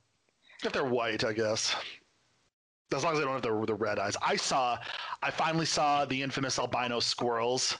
Oh When I was out biking. I've heard that they exist around here. I never saw one until the other day. So I guess I'm a Twin Cities resident now. Awesome. No, I think ratties are adorable. Not like your dirty like pizza rat in New York. Yeah, it depends. Like pet it depends. rats. Of course, sure. I would agree with that. Yeah, I'm not a fan of mice. Like those are. I can even tolerate one mice if I see it. It's like, oh, you poor thing. Let's just get you outside. The little field mice are cute. I think the little ones. Until they come back around and go back into your house. Yeah, they suck. Yeah. Mm-hmm. Yeah. Yeah, and so we see the different rooms. We get to meet the Andes. Yes, we're gonna take you on a trip to the Andes. Where we meet the two detectives. And do you know why they're called Andrew? Or do you know why they're called the Andes? Because they're both named Andrew. And Danny says that trying to talk to them is an uphill battle, and he gets hit with, the first time we see this, a garbage bin, a flying garbage bin. I love that. Yeah, and so he goes around and he gets to meet oh shoot, I don't have everything in front of me, but he gets to it. The setups are so great with the Andes and the policewoman and riot. and Nicholas with the official vocab is like police officer, and he's like, no, she's really a policewoman, and he's like, I've seen her bra. Yeah. And she's like, oh, I could give you a tour of the station. I've been around it a few times. And it's ridiculous. And then there's a character who leads their canine, Saxon. And then there's I don't know if he's a sergeant or detective, but the other gentleman, oh my goodness, my names are escaping me. It's all good. But he's got this whiteboard behind him, and there are all these balloons and lines connecting to his head. They're all negative words. Yeah, that are like ignorant, lazy, stupid, stuff like that. It's really funny. Okay, so yeah, Sergeant Tony Fisher. So he's got this whiteboard behind him with all these like ridiculous, horrible, like, things that basically describe his character. And then at the end, we get to meet the NWA, the Neighborhood Watch Alliance. I love it. And it's this curmudgeonly old guy with horribly thick Coke bottle glasses, wearing a bow tie, and he's got this walkie-talkie, which check off that for later. We will definitely talk about the walkies. Yeah. But he gets on about the bloody hoodies and the return of the crusty juggler, the living statue. Living statue. What's next? Crusty jugglers. Yeah, and one of my favorite lines in the movie, he goes, "If we don't come down on these clowns, we'll be up to our balls in jugglers." Yeah, it's so. I just want to say, I don't mean to get too topical. It's very obvious that this town voted for Brexit. Yes, they did. Very, very obvious. I mean, it was the English countryside that did it. Let's, yeah, the bigots are not just, within the U.S. borders. That's all I'm going to say. Oh, yeah, these folks, they're perfectly nice on the outside until you ask them what they think of their fellow man. I had somebody, it's funny, when I was in Amsterdam on a river tour, I sat next to a British couple, and they were like, I said I was from Minnesota, and the wife got really suspicious. She was like, "Is that in the Bible Belt?" Oh God. I'm like, no, actually not. I mean, yeah. I'm like, we're actually quite a progressive state when we want to be. Yeah. I just thought that was an interesting encounter. Very interesting. Yeah. Anyway, sorry. No worries. But yeah, so he's part of this, NWA, Neighborhood Watch Alliance. He's got, qualms with the hoodies, the hoodie infestation, and the living statue, which he like, if you were to make a drinking game out of Hot Fuzz, he would definitely be like, take a shot. As he pops up throughout the movie, and it's pretty fun. So after work, Nicholas goes to the pub. And he learns in talking to the Andes that there are more guns in the country than in the city. Everybody and their moms are packing. And Nicholas says, like who? And the Andes go, farmers' mums. And we will check off that for later. The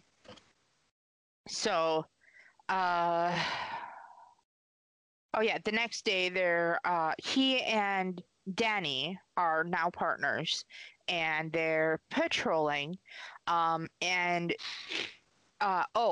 night when talking to the Andes, they drudged up some gossip about Shaun and how he shot a perp with a Kalashnikov.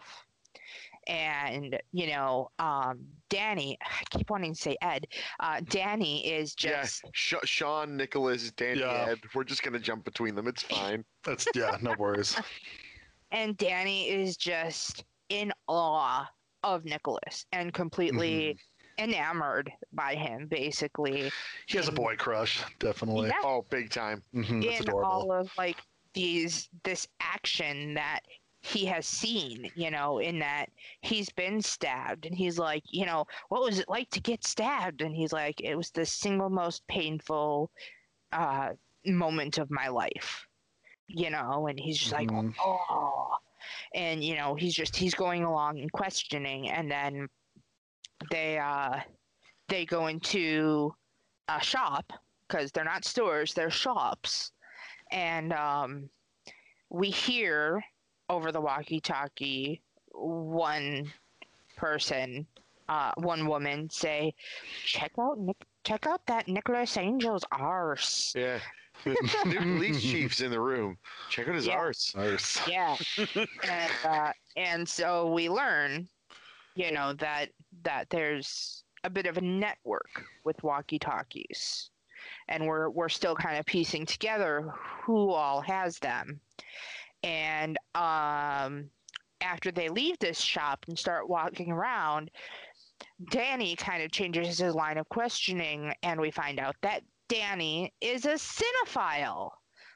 He loves movies, and especially action movies. And he's like, have you seen Point Break? No. Have you seen Bad Boys 2? No. And just going along down this whole thing. Specifically American action movies. Big time. Yeah. Yep. And I don't really know if there are any British action movies per se. Hot Fuzz. I mean, But- yeah. Yeah, Meta. Yeah. yeah. Well, I'd say James Bond, right? Well, yeah. Yeah. But it's the specifically buddy cop movies he's big Right. into. Mm-hmm. Yeah. Yeah. Yeah, like those whole like bro team types. Um and so, that night, Nicholas is invited to the NWA meeting, the Neighborhood Watch Alliance meeting. And we get to meet people, and we learn some last names, and it's actually really interesting that people's last names kind of go along with their professions, or the Right. shops they own. Like Mary Porter. Yeah, Mary Porter. Yep. Um, James Reaper. Yeah. yeah, James Reaper. Merchant is one of them. Leslie Tiller, who's a gardener. But we've got like Bernard and Joyce Cooper, Prossers, Dr. Robin Hatcher, and he at one point, mentions that he delivered Danny. So like he's an all-around doctor. Like Tim Messenger, who does the newspaper. The Rag, yeah. Yeah. That was a great name. Yeah, and Martin Blower, and a lot of names that match up with their professions. So that was one of my little notes. But we also find out at this point that this was actually my first time hearing about being an agnostic. Yes. I had never heard this term before, and quite honestly, it very much lines up with my beliefs, and I am agnostic. But this was the first time I had heard this term, and it defined. And I think they did a really great job in doing so. Yeah. Before rewatching this movie, I'll admit I didn't remember much about it, but I remember really liking it. But I do remember that part standing out. Yeah. I do remember that. Yeah. Yeah, and like the preacher invited him to say something during, I think, Sunday Mass or something, and he was like, "Oh, I don't think that would, be appropriate." And the preacher was like, "Oh, you're an atheist." And he's like, "No, I just, I believe there's something out there. I just don't quite, believe specifically." I forget what the... I don't think it can be defined or whatever. Yeah. Yeah. And he's like, "Oh, you're an agnostic." And so that was kind of my first, hearing of being an agnostic person and having that type of belief, and that, I aligned with that the most. So, that's kind of where my belief said. I'm just kind of cool with everyone, and you have your thing, I'll do mine. I'll control what I can. And we walk in, and there's a round table. So like King Arthur's round table. It's a round table, and everybody who sits down has walkies. So everybody who is a member of the NWA has walkies. So these specific people, and in showing that, it's showing like these specific people are the people of power in this town. And so the next day, we meet Tim Messenger, who is taking pictures after Shaun Shaun goes around and is doing kind of a school tour and talking about, breaking the law and being on the right side of the law and whatnot. And Tim Messenger wants him to do like some funny poses or put his hat on one of the kids or put the teacher in handcuffs. And he's like, "Nope, nope, none of that is appropriate. And so he takes the standard photo, and Tim Messenger runs it and misspells his last name. And yeah, and so he is referred to as Officer Angle for the rest of the day, and he's getting ribbed by all of the police team, and he goes to answer his phone, and the voice on the other end goes, "The swans are loose," and he's like, "The swans," and he's like, "Who's calling?" And he said, "My name is Peter Ian Staker." And he's like, P.I. Staker, piss taker, this is a joke, come on. And no, this is a real call. His swan has gotten out. He needs help getting him back. So that's kind of a little humbling moment for Nicholas to just say, oh, okay. So he and Danny head out in this little like montage of trying to chase down this swan, which Stefan and I were talking about the swan because he comes in and out throughout the movie. And what did you say? I guess I don't remember. Oh, you were saying how nasty swans are. Oh, they're awful. They can be vicious. IRL, yeah. Just, I mean, swans, like geese, are very large birds, and you know, when you get too close to them, or if you have something they want, they're gonna come up and take it, whether you like it or not, and they might bite you in the process. Yeah. And they do have little like jagged edges of their bills, so it's not nice. And oh yeah, they will chase you. So don't go trying to pet a swan because it's not fun. But they go into a shop, and there's one shop that allows only one school child at a time. And she goes, "Oh, have you had any luck catching them swans yet?" And Danny goes, "It's just the one swan, actually. And we'll check off that for later." And so, you know, this leads to Nicholas and Danny sitting in their car, their police cruiser, and, you know, Danny's just kind of dinking around, and, you know, Nicholas is like, "Why aren't you paying attention? Like, you know, there's always something going on. You know, like, what's up with that guy?" And there's a guy with a large, like, winter jacket on, basically, a big puffy jacket when it's like springish. And, you know, Danny's like, "Well, maybe he's cold." And then there's a guy walking down the street in like a purple tracksuit, and he's got his hat, you know, pulled low. And Nicholas is like, "Well, what about that guy?" And he's like, "Well, he's fuck ugly." And then we meet Lurch. Yarp. Narf. So Lurch is my other that actor for this. He is. He actually played the Hound in Game of Thrones. Yes. And he looked completely different. And it is absolutely wild, actually, how different he looks and how different of a character is. And like his character in this movie versus his character then, it's just so different, and I am having the worst time. Rory McCann, that's who it is. There you go. Sorry, they don't have him listed as Lurch. They have him listed as Michael, the stock boy. Yarp.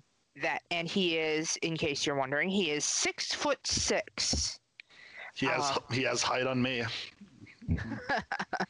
He's got definitely height on me, since you're like a foot taller than me, Stefan. But yeah, he played the Hound in the entire series of Game of Thrones. He was on a show called Banished. He was on a show called The Jury. He's been in a number of things. He was on Shameless a couple of times. I'm not seeing anything too notable for America. I am imagining that most of these are English TV shows. Yes. Um, But he's got, a decent amount of acting credits to him. Oh, it looks like he was in Triple X: The Return of Xander Cage as Tennyson Torch. So that's a thing. Or Jumanji: The Next Level. That's a thing as well. So good on him that he's branched out. But yes, he does have about 30 credits to his name, and he is a very distinct looking actor. So he is my second that actor person. But we get to meet him, or at least we see him walking by, and we learn that he is simple-minded, and his mom and sister are the same person, and he works at the grocery store. And so that's actually where we wind up, where Danny is looking at the value bin of DVDs, and he's reading the descriptions, and Nicholas is walking around and he sees the butchers who are chopping meat, and he goes to talk to Mr. Skinner, who makes light murder insinuations. And they're slightly off-putting. Like he seems to be kidding, maybe. And so with these light murder insinuations, he talks about where we first meet Martin Blower, and he parks very awkwardly in what looks to be a handicapped spot. And he parks in some of the lined off area, and we learn that he's this millionaire who made his fortune in kitchen appliances, and he doesn't really go along with the aesthetic of the town, pretty much. And he built nope. this whole big mansion and just kind of said screw off to the town, basically. And Shaun was saying, or not Shaun, oh my goodness, Nicholas was saying, oh, I wasn't saying you need to keep an eye on him, you need to keep an eye on him, and points out that there's a shoplifter in the store. And so he runs to meet the shoplifter, and it's the same guy that we saw earlier in the purple tracksuit with the hat pulled down over his face. And he's stealing biscuits, or cookies, if you will. And so Danny is still standing at the DVD rack, and he reads a a subtitle for a movie, and it says, "Meet the cop who can't be stopped," as Nicholas runs past in pursuit of this shoplifter. And this whole sequence is so great. And there's a point where he's a little ways behind the shoplifter, and the shoplifter gives good chase. He is a good freaking runner. And he turns a corner at one point, and Nicholas comes up to a pack of mothers pushing strollers along, and he goes, "You mothers!" And I guess that's a joke that they've been wanting to use since Shaun of the Dead, but they couldn't really work it into Shaun of the Dead. So they it was pretty funny. And this is the part where we get to the fences. In so good. And Danny catches up to Nicholas and is like, "What, are we gonna cut through?" And he's like, "What, haven't you ever heard of a shortcut?" And he just bounds over these fences, no problem. He bounds over 3 of them and then does this like double flip over the last one. There And- had to have been a trampoline at that last one that we didn't Oh, see. yeah. That's just that Definitely. flip. That Yes. flip is incredible. Mhm. Yeah. Yeah. There's so much physical demand and humor in this movie and fighting. Like it's insane. Like I don't even know how Simon Pegg did all of it. I don't know if he's an avid runner or what, but this is amazing. He did lose some weight for this movie. I remember I was reading. gonna say, it's definitely the trimmest he's ever looked. Yes. Yeah. Mhm.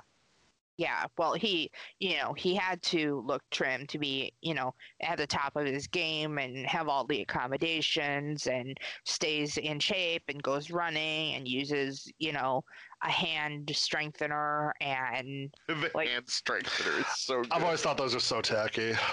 I think it's funny because usually when we see it, it's in the place where his penis generally would be.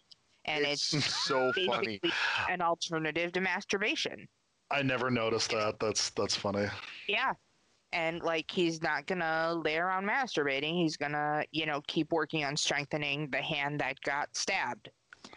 And so back to this shortcut, he, bounds over each fence, doing a phenomenal double flip at the end. And Danny is just so awestruck, like, oh man, that's amazing. I'm gonna give it a try. And he runs up and he crashes through the first fence. He just barrels through. Yep, and falls over. And he gets up and he looks back at the camera. And Edgar Wright actually asked him to do that because he wanted people to see that it was actually Nick Frost who did that and it wasn't some rando stunt double. That's awesome. I love that. Ah, jinx. And so, Nicholas is still trying to pursue this guy. At one point, they stop and catch their breath for a moment, and the shoplifter takes off again. And I'm like, why didn't you just grab him? Like, you're both catching your breath, just grab him. But he takes off again and runs past Nicholas runs past the hoodies who are spray painting something, and he grabs one of the spray paint cans and basically takes measure of where the shoplifter is going to be, lobs it, It's and so good. gets the shoplifter right on the head, knocks him on the ground, and it's such a fantastic throw. And so Danny finally catches up to Nicholas and is like, oh yeah, that's Pete. Hey Pete. And he's like, why didn't you tell me you knew who this was? And he's like, well, I couldn't see him. I'm not made of eyes. That's one of my favorite. I'm not one of my made favorite of lines. eyes. Yeah. Like, you saw him earlier. You saw his hat pulled down, but you're not made of eyes. Okay. Like, that line just tickles me. I love it. So they just arrested Pete, and Danny is not made of eyes. And No, he is not. they send Pete off to be arrested, and they do his mugshot. And just as Nicholas is filling out the paperwork, Mr. Skinner comes in and decides not to press charges, and is sharing biscuits or cookies around the police station. And it's just, he doesn't see the point, in tarnishing a kid's record for stealing cookies, even though he was going for it. He was like stuff in his pockets, and what it looked like was down his pants. But yeah, that was a pretty intense action scene for biscuits. Yes. Like, I don't know if that guy's a fun runner too, but he can go the distance. He's going for speed. She's all alone. All alone. Okay. So next we have Nicholas and Danny. God, I keep wanting to call him Ed. Danny sitting in a police cruiser, which, as I've mentioned before when we covered The World's End, it's meant to be seen. It's Love not it. only white, but it has like neon yellow and orange on it. Like it Mhm. is meant to be seen. It's not meant to be a sneak up on you car, which is how America should be doing, but Yeah. And no. then is this the part where they were eating the ice cream? No. Okay. Nope, it's where they're checking for speeders and they're just Right, yeah. Such they're a good one. chatting. And Danny is talking about Point Break and kind of the whole, story on that. And this car speeds by and they, flip on the lights and go after him. And did anybody clock this girl? Okay, so I've actually seen her in a few things. Really? Miss Mhm. Eve Draper. She does have a very significant laugh. Lucy Punch is her name. She's another that actor of mine. She has been in a whole number of things. She was in What We Do in the Shadows, the TV series. Yes. A I've series. never seen that show because I want to see the movie first and I can't find the movie anywhere. She was in Into the Woods. She was in Bad Teacher. Oh, Um, she was in the Grindhouse trailer for Don't. I love that fake trailer. If you are thinking of going into this house, don't. Don't. If you're uh, thinking of seeing this movie, don't. Don't. Don't. she was in Take Me Home Tonight. She was in Dinner for Schmucks. She's been in a whole lot of stuff. Um, and they actually, yep, she was in the short for Don't. She was Eve Draper in Hot Fuzz. And I actually saw her secondarily in Ella Enchanted. She played one of the nasty stepsisters. Oh, And Hmm. so if you haven't seen it, I highly recommend it. It's Anne Hathaway. It's so good. that is 100% where I recognize her from now that you mention it. Yeah, That's the one right there. yep. And so she's Hattie. Hmm. Um, and it definitely fits for her. I'm putting it together now. It makes sense why she would be in the Don't trailer because Nick Frost and Simon Pegg were in that fake trailer as well. That was Edgar Wright's trailer. That's right. Yeah, of course. There you go. So, small confession, I haven't seen all of Grindhouse. That's okay. I've It's a lot of movie. Yeah. I've only seen the second movie, not the first, and I haven't seen the trailers in between. Oh, the first is Ooh, so So, fun. that would be a fun fighting film. it Yeah. it's the zombie thing.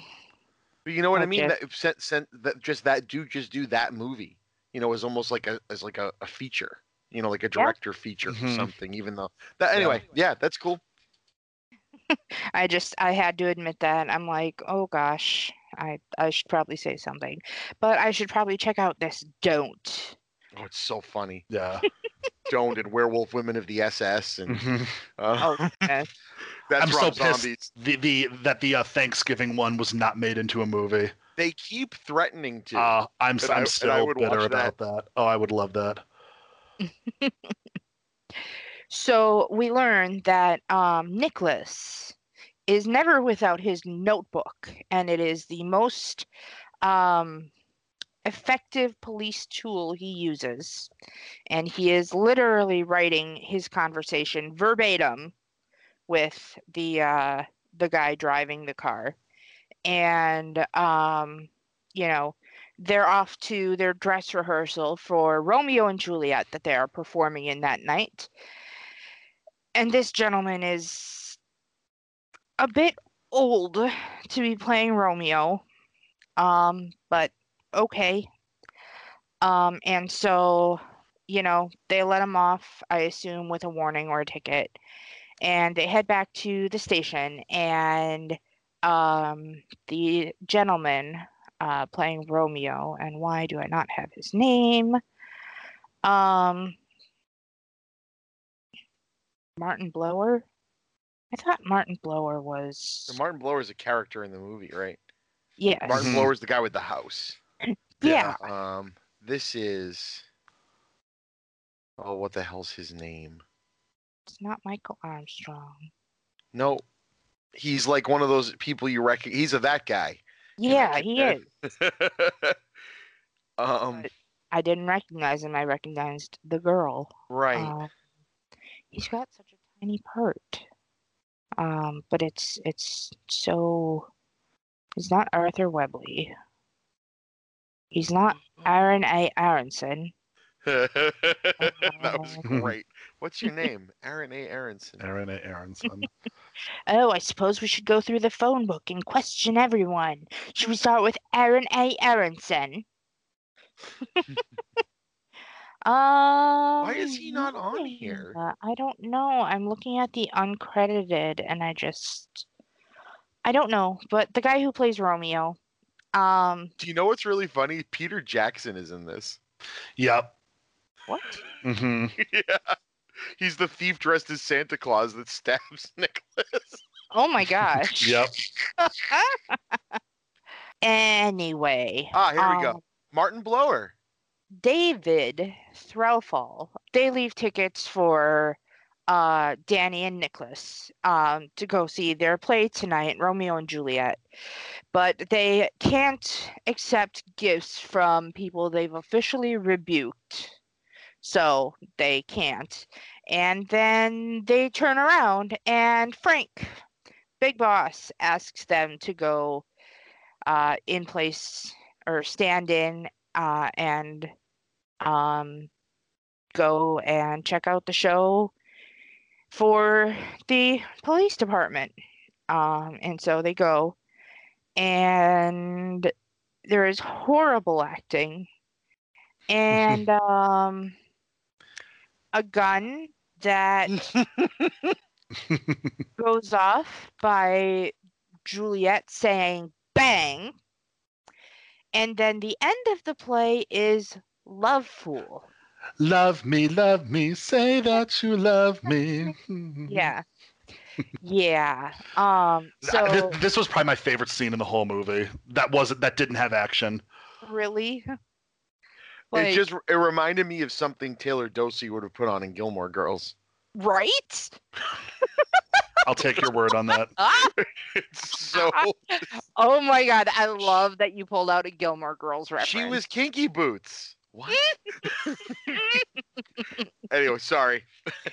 It's fine, but this acting is so terrible and this ending is so ridiculous. Nicholas and Danny wind up at the pub and have a couple of drinks, and Mr. Skinner makes another comment about may their heads be struck from their shoulders in, just casual conversation.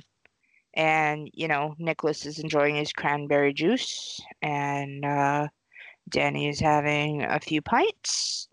Martin Blower did come up and ask how they liked his little gift of tickets, and Danny said, "Oh, well, we can't review anybody we've officially..." Written a ticket to. I know there's a cited or given a citation, whatever. I think that's it, yeah. Yeah. Nicholas has a great quip, and they head off. Well, then comes the very first murder. After Martin Blower and Eve Draper meet back up for a lovely champagne toast. And they are hacked up by a gentleman by somebody in a black robe. Can't say if it's a gentleman. Right.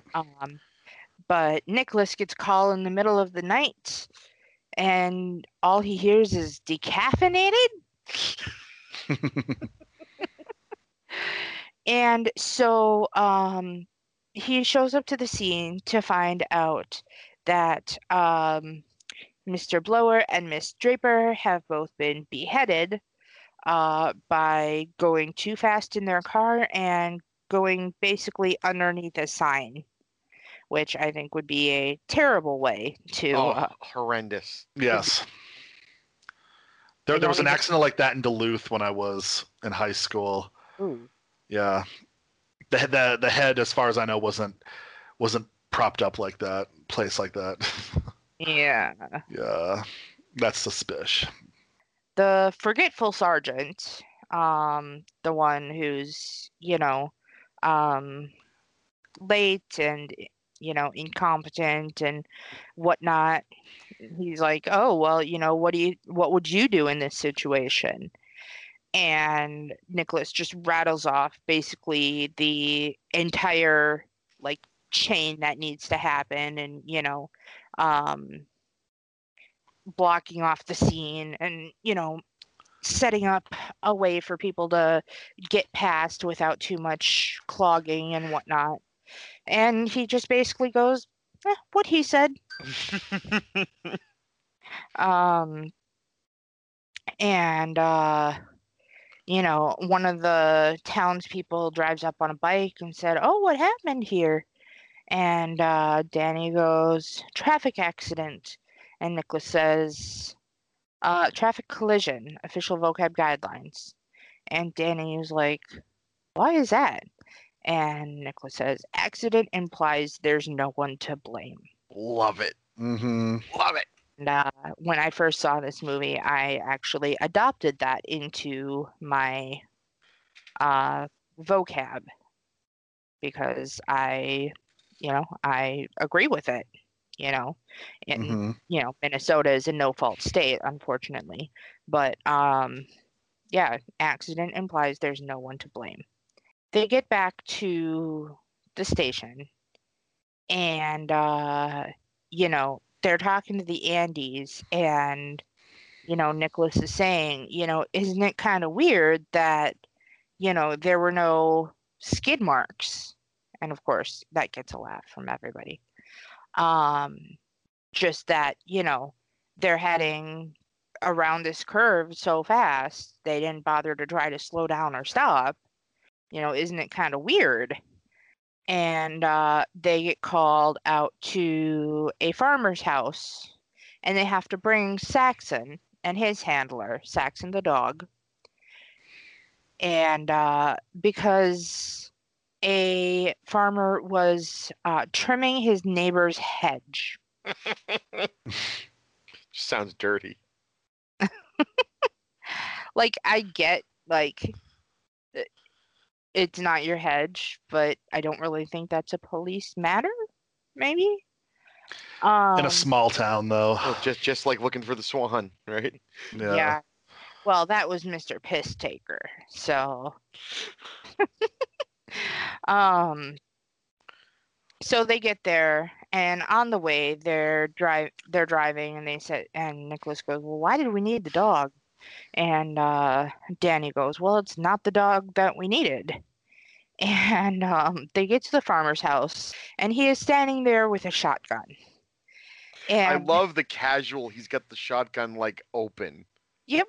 Like Mm-hmm. That's just always one of my favorite like intimidation things in whenever anyone has a double barrel shotgun. It's just like at any moment I could cock this, but I'm not going to right now. Mm-hmm. I mean, to be fair, sorry, Letterkenny reference. Nice. I would rather see someone with a shotgun like over their arm and open than, closed and like leaning on their shoulder. That actor is David Bradley. David Bradley, thank you. Basil. Basil.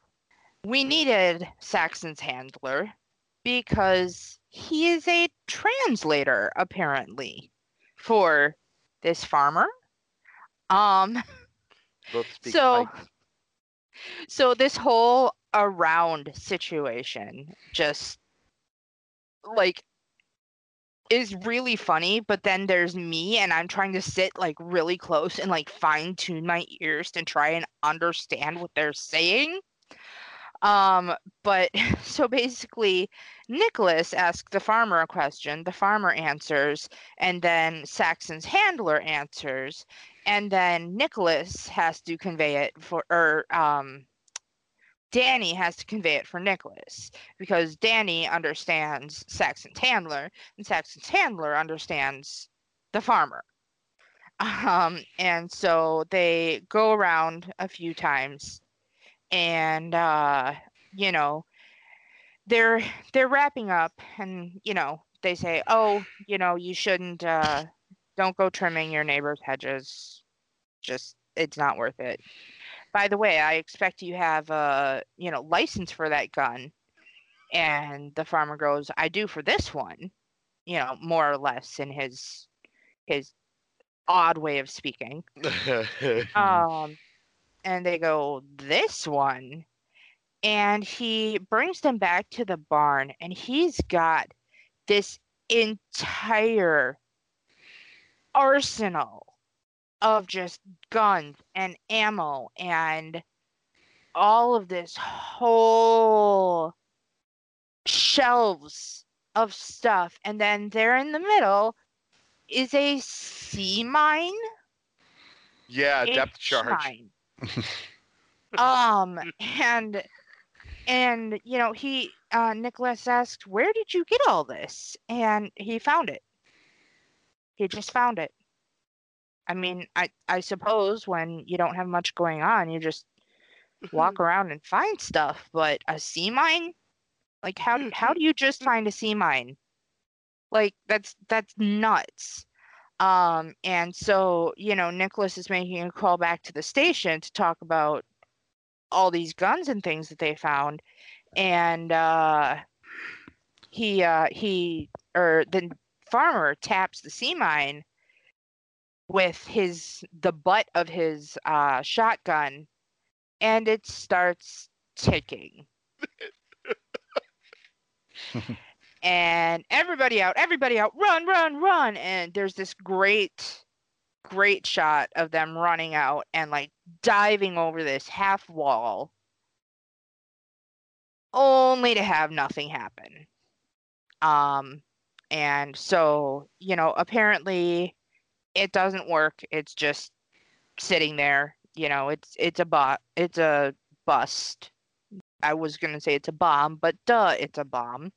Um, so they go through and confiscate this entire barn, and now their evidence room is completely filled up with guns, ammo, everything, and a sea mine.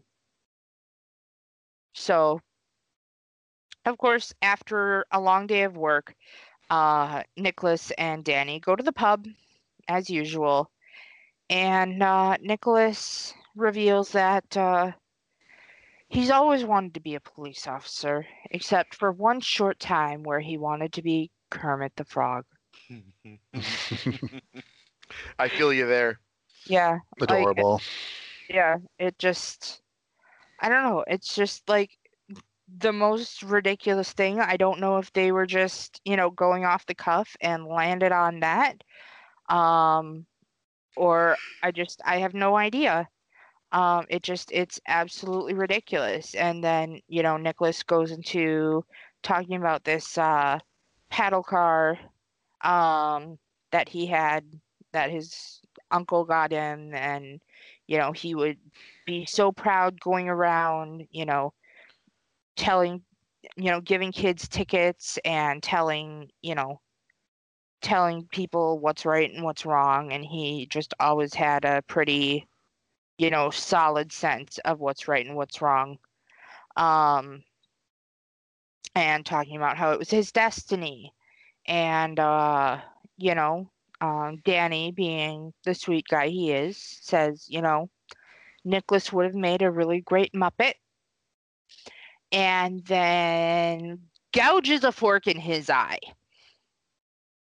only to find, ta-da, he had a ketchup packet behind his hand.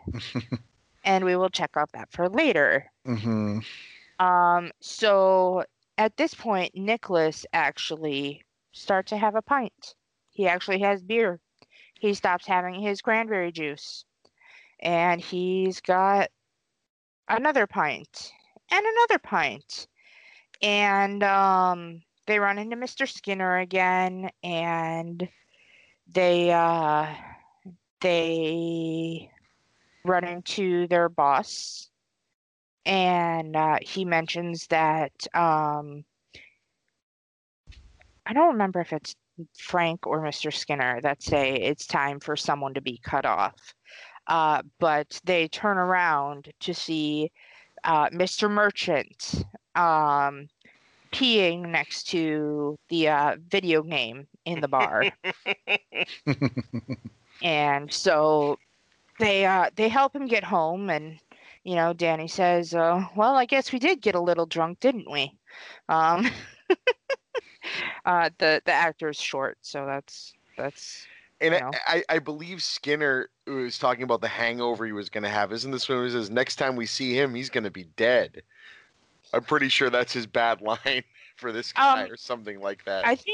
I think he says something about being blown to bits. That's it. Yeah. Mm-hmm. Yeah. Yep. Check off on that. Right. And so they drop off Mr. Merchant, and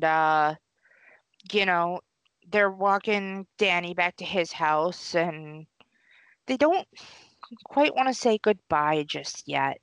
I think they might be becoming friends. Mm-hmm. And so Danny invites Nicholas in for another pint, and Danny's like, hey, let's put on a movie. And he says, Point Break or Bad Boys 2? And he's like, oh, which one should we watch? And Danny's like, no, which one are we starting with? Yes. And I loved his incredible like hidden gun closet of movies. Yes. Yeah. Yes. Like I am jealous of that DVD closet. Like I want that DVD closet. Like part of the reason we bought our house that we're in is because it had like bookshelves up the sides that I keep my DVDs on, and I've got well over 200 DVDs. Oh, you have way more than that, Jess. Yeah, I haven't counted lately. It's way more than Awesome. 200. Awesome. I need more shelves, to say the least. But yeah, I just like that closet. Like I don't get jealous very often, but I got jealous of that closet. It was so nice, and it's like this nice, just little walk-in closet with just shelves of DVDs. It's like, it's kind of like a mini back room at Blockbuster. Yes. Mm-hmm. Yes. That's what I can think of for it. But like when I first saw that closet, like I was salivating. Like cinephiles have that kind of closet. Mm-hmm. Like I'm just Yes. like, yes, that's how you do it.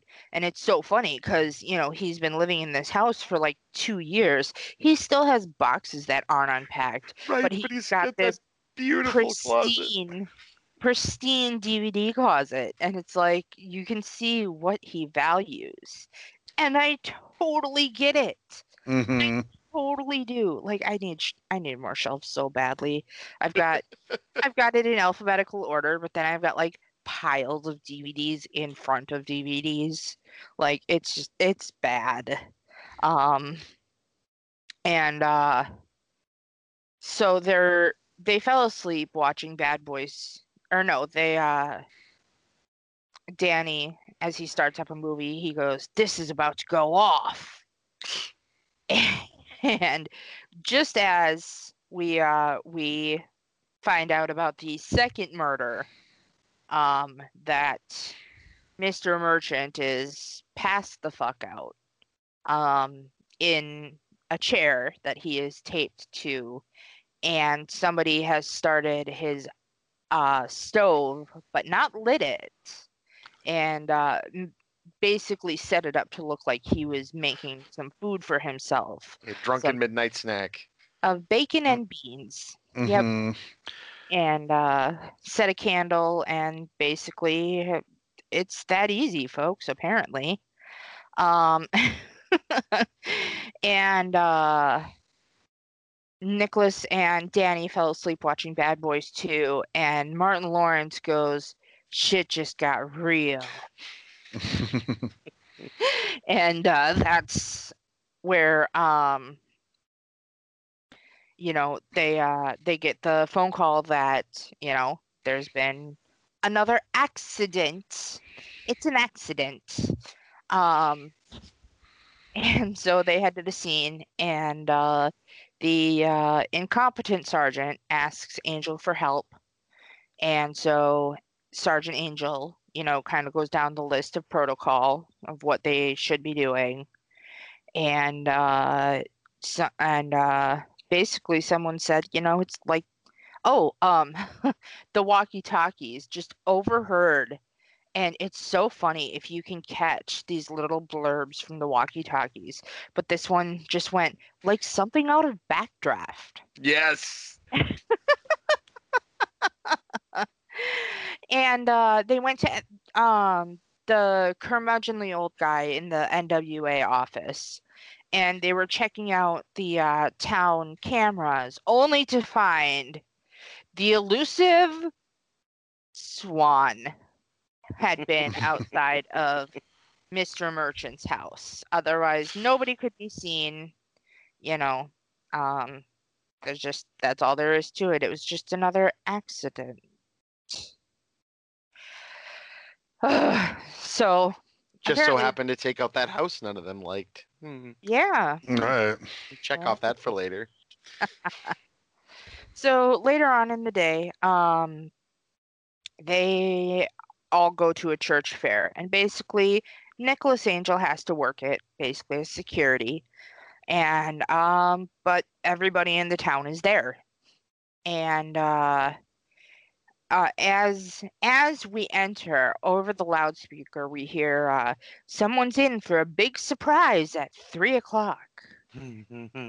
And as Nicholas is walking around, there are several different fun, fair carnival games. One is called Splat the Rat. And Tim Messenger actually comes up to Nicholas and says, "Hey, I need to talk to you about all of these accidents going on." And Nicholas kind of brushes him off. "Hey, I'm working right now, but maybe later." And Danny pulls him aside to the shooting gallery or shooting ace game. And Nicholas hasn't touched a firearm in about 2 years. And he doesn't really want to. But Danny's like, "Come on, it's just an airsoft rifle. No big deal." And in, the action montage, the action cuts that happens, of course, Nicholas Angel knocks down the 6 tiny little tin men and wins Danny a big fluffy monkey. That was cute. That's a nice callback to Shaun of the Dead. Yes. Yeah. Yep. And so Tim Messenger's like, "You know what? Just meet me in the back of the church at 3:00. And so, Nicholas is checking his watch, and he gets called up to announce the names for the raffle. And it's like 2:55-ish. Okay, sure, he's got time. So he goes up, and he retrieves the first name for the raffle winner, and it is Mr. Skinner. But apparently he's in the loo. And then the second name pulled is Tim Messenger, who, if you remember, he's waiting in the back of the church for Sergeant Angel. And, he keeps checking his watch. He's like, I can't do this. I gotta go meet up with him. Literally, like, takes off in a sprint to meet up with Tim Messenger. And as soon as he comes around the corner, he is met with Tim Messenger smiling as he sees him, and then his head being bashed in by a point from the church roof. It's glorious. It's the best death in the movie. It's amazing. Great. Oh my gosh, the blood squirts in this were gorgeous. Like the body's still stepping around. Oh, like, yeah.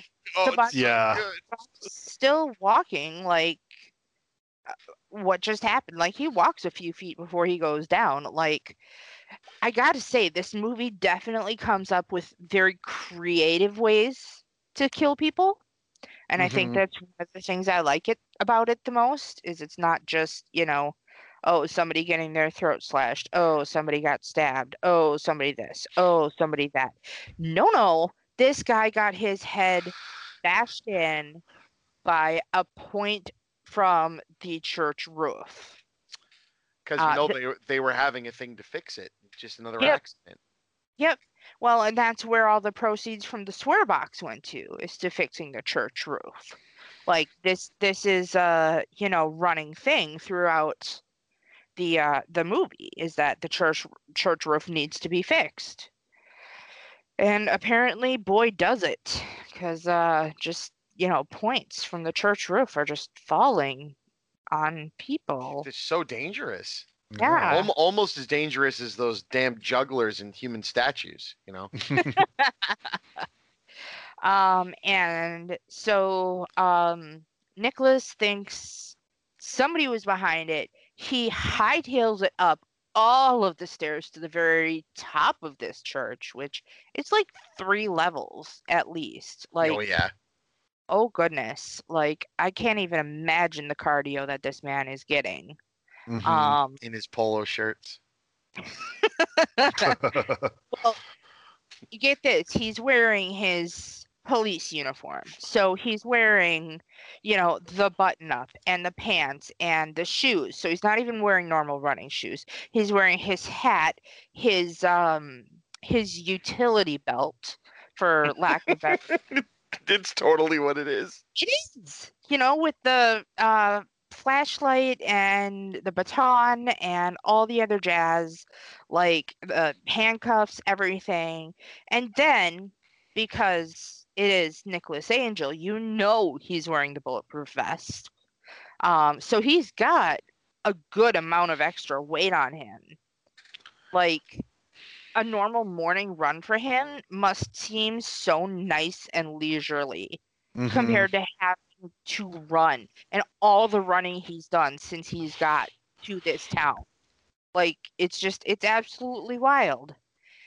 And so basically he pulls the team into the church and is like, hey, Tim Messenger was just murdered. We need to do this. And Frank goes, are you saying what I think you're saying? That this is a crime scene? And he's like, yep. And he's like, all right, you guys know what we got to do, and starts doling out jobs, basically, and tells Danny and Nicholas to just patrol. Keep an eye on everything. And they get back to the station, and, Nicholas is really starting to put this together. I think the murders are connected, and he's talking to the Andys again, and they were like, well, what do you want us to do? Question the whole town? And he's like, well, yeah, you should do your job. You should investigate. And they're like, oh, I suppose we should start with Aaron Aronson. And basically just, dicking around. And so basically I just put them down as lazy detectives. And they're like, if you want to go through every copy of the Sanford Citizen since Tim Messenger came into power, you go right ahead. We're not going to do that. And so, Danny and Nicholas get into a fight that evening. And on Nicholas's day off, that's exactly what he does. He goes to the library and he goes through every single copy of the Sanford Citizen, and he goes through and checks, the spotlight, the neighborhood spotlight, all of the typos that he had, all the craziness. And so, he comes back in and the next day and he goes up to Danny and is like, "Hey, you want to do some real police work?"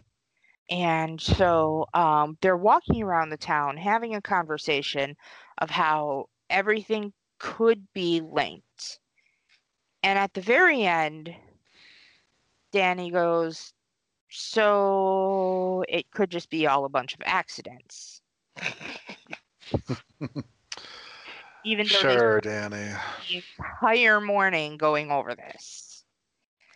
And all of a sudden Frank comes in and there's a fire in the firehouse. Oh no. It's a cake. It's Danny's birthday. And so,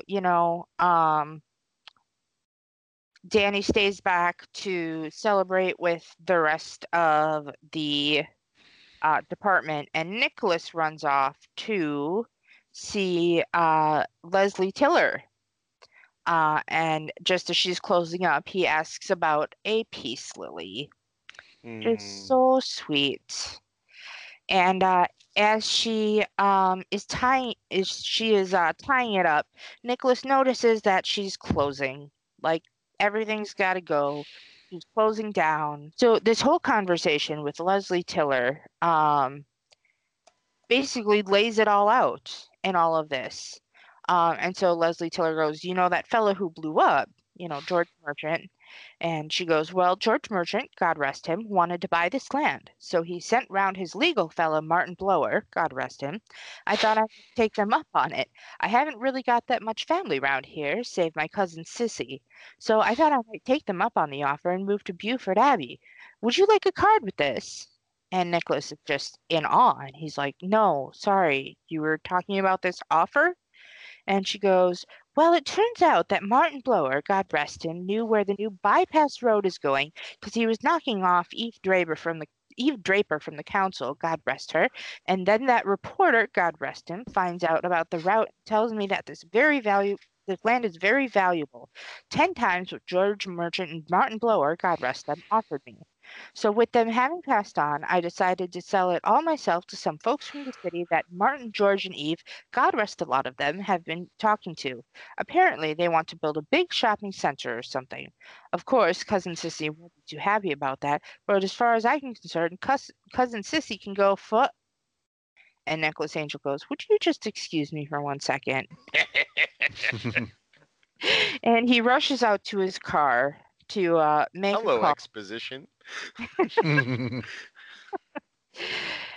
In time to completely miss the third murder of Miss Leslie Tiller, who accidentally fell and landed on her shears. It's so sending brutal. them- Yeah. sending her throat, basically. And we get a really nice blood squirt on that too. And just across the windows and everything. I mean, whoever was in charge of the special effects makeup on this really did a fantastic job. Yeah. And so basically, Nicholas turns around, sees what's happening, and gives chase. He finally sees the person in the black robe doing all this, or at least has done this murder, and gives chase and chases them throughout the greenhouse and the backyard. And at one point, the murderer runs through a glass window and like scrapes their leg, and just all sorts of crazy stuff. And so Nicholas goes back to the station, and he's, trying to run it down for the Andes and Danny. And he's going off and he's swearing, and every time he swears,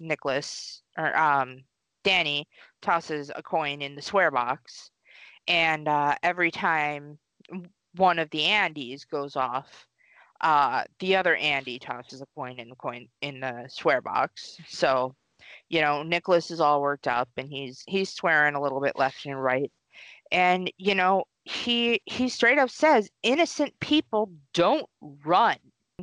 Sometimes they do, but in this case, I guess with his background, he's seen that innocent people don't run.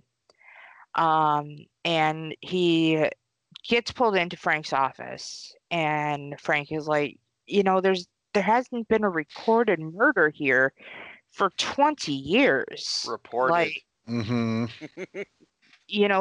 this is ridiculous. Why would people start murdering now? Like, these are all just accidents. Nicholas starts putting it together, and he's like, I know who did this. And they march into the supermarket's office to see Mr. Skinner, and goes through and connects all the dots to Mr. Skinner because he knows that he would lose a ton of money, basically, if this big shopping mall was erected. And he goes through a whole entire well thought out presentation, and in the end he pulls up Mr. Skinner's pant legs to find no wound. Bum bum bum. Wah wah. So he's Nicholas sits there and goes through all the security tape he can, and Mr. Skinner has been there the entire day, has a complete alibi. And Mr. Skinner comes back to check on him, and he just tells him he can jog on.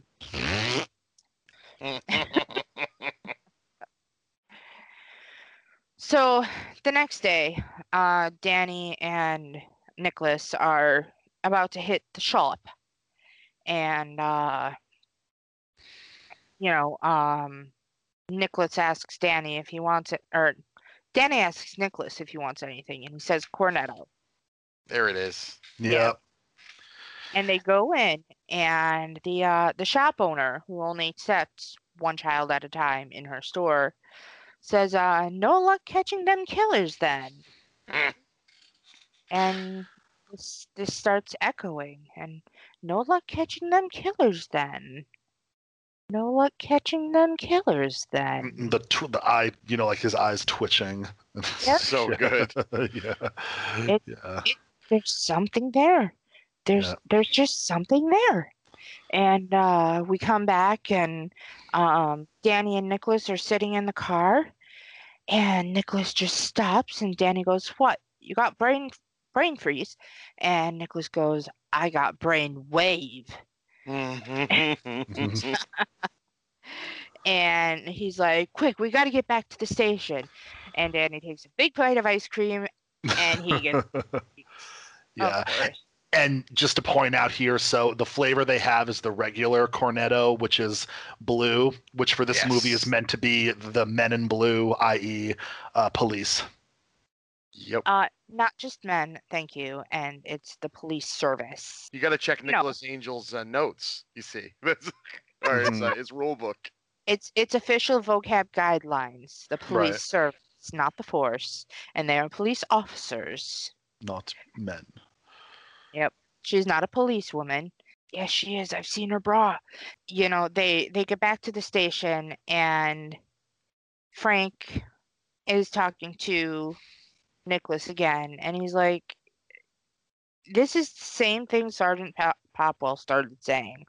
Like, this is absolutely ridiculous. Like, These are all accidents. That's all it is. You're looking way too much into this.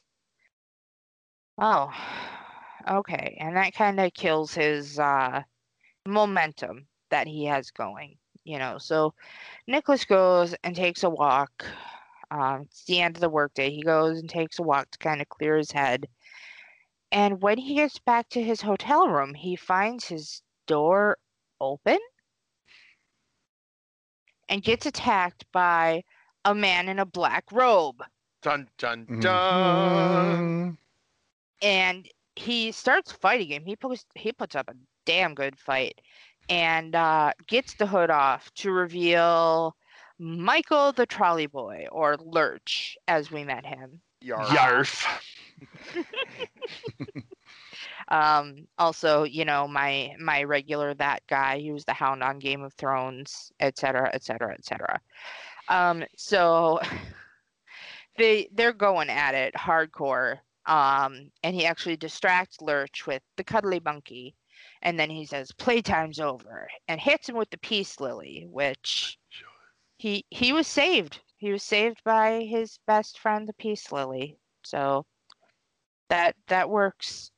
And he hears a voice, and he finds out Lurch has a talkie, and he's like, Michael, is Sergeant Angel down? I love when movies do their reveals like that. So good. Yeah. And then he said, and he's not going to get back up again. Narp. Good. And he just says Narp. he's gonna. I still say that, like, if I'm sick of saying no, or I don't want anything as like mean as no, as some people take it sometimes, I'm like narp. Narp. Mm-hmm. And he says, Danny runs into his hotel room, and he tells Danny to wait there and says, I'm going to bust this thing wide open. And Danny makes sure he has his notebook in his shirt pocket. Specifically, shirt pocket. And we'll check out on that. So, it was mentioned that Lurch should meet Mr. Skinner back at the castle. Yeah? I was gonna say, I always think of Skinner. Yeah, I want to start Before I calling hear him that Armin Tamzarian. Speaking of jump the shark, that's where the Simpsons jump the shark. Yep. A lot of people consider that as such, but anyways. Yeah, I just think of the girl in the office paging Mr. Skinner. Yes. Mr. Skinner. That's just every time I hear Mr. Skinner, I'm like, Mr. Skinner. And so he heads up to the castle to find a round table outside this time, surrounded by people in black robes. And it's basically a cult. They've all got walkies in front of them, and they start going over that the hotel check-in, the woman that owns the hotel is basically going to find that Sergeant Angel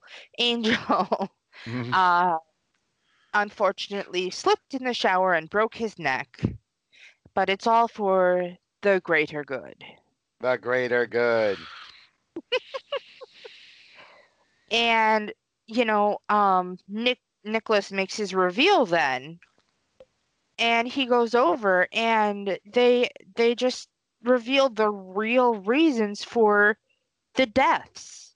It had nothing to do with the bypass or the shopping mall or anything like that. It was bad acting, an awful laugh. He had an odd house, tabloid journalism, and constant errors, and Miss Tiller was moving away. In other words, small town pettiness. Yep. Yep. Yeah. They couldn't have Leslie sharing her magic fingers with the Abbey. It just absolute just ridiculousness. And we find out very soon how petty these people really are. Oh yeah. Holy buckets. Yeah. Hot damn. Oh my gosh. And Nicholas is like, this is daft. This is so stupid. And Frank comes out and he's part of it. Frank is a part of this whole cult, for lack of a better term. And It's all started because of his wife, right? yeah, Mm-hmm. because of his wife. And what was that story again, Chris? Oh man, if I only remembered the whole thing, but so his wife was super into winning Town of the Year. And that's the big thing that's coming up. And so she put her whole life into it, and so much so that the preparation for it or losing it, right, is what ended up she committed suicide because they lost because the town got overridden with human statues and dirty jugglers and And hoodies gypsy scum. and gypsy scum. That's right. Not meaning an actual slur. I am going by Yes, what the what they movie said. line Yeah. is.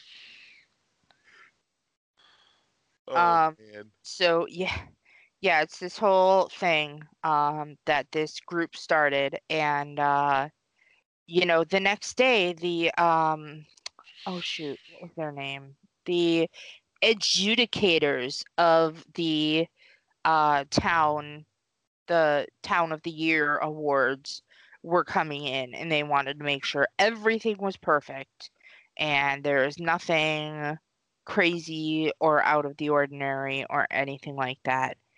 And so Michael winds up grabbing Sergeant Angel on one side, and Danny comes up and grabs Sergeant Angel on the other. And it appears Danny is part of it. And he goes, Danny, no. Because, I mean, they're such good friends. He shouldn't be a part of it. And so, he grabs a knife and holds Danny at knife point, basically threatens to slit his neck. And they're like, you don't have the guts. And, I mean, he basically doesn't. He can't do it. Danny didn't do anything wrong per se. And so, oh yeah, here it is. Mrs. Butterman was the head of the Women's Institute, chair of the Floral Committee. That's it. Mm-hmm. Yeah. And on the eve of the adjudicator's arrival, some travelers moved into Callahan Park. Before you could say gypsy scum, we were knee-deep in dog muck, thieving kids, and crusty jugglers. Crusty jugglers. We lost the title, and Irene lost her mind. She drove her Datsun Cherry into Sanford Gorge, and from that moment on, I swear I would do her proud. So that's how this whole cult started. It's like hashtag first world problems. Right? Yeah, like hashtag small town problems. Yeah. Like it's so ridiculous and so petty. It's like, oh my word. Oh gosh, there was a thing I was watching earlier and I was just like, nope, not getting into it. Way too petty. I'm not dealing with this. And I turned it off. I'm like, can't do it. And so Nicholas takes off on a run, followed by these people in robes. And as he's running, at one point, the street gives out from under him, and he falls into this sub street tunnel and into this trailer carriage. It's almost like a catacomb thing, right? Like under the church. It's weird. Yeah. Yeah, it's a set of tunnels, but he falls into like a carriage from like A trailer. Oregon Trail. Yeah. Yeah, like a trailer. but that's like led by a horse, not motorized. Right.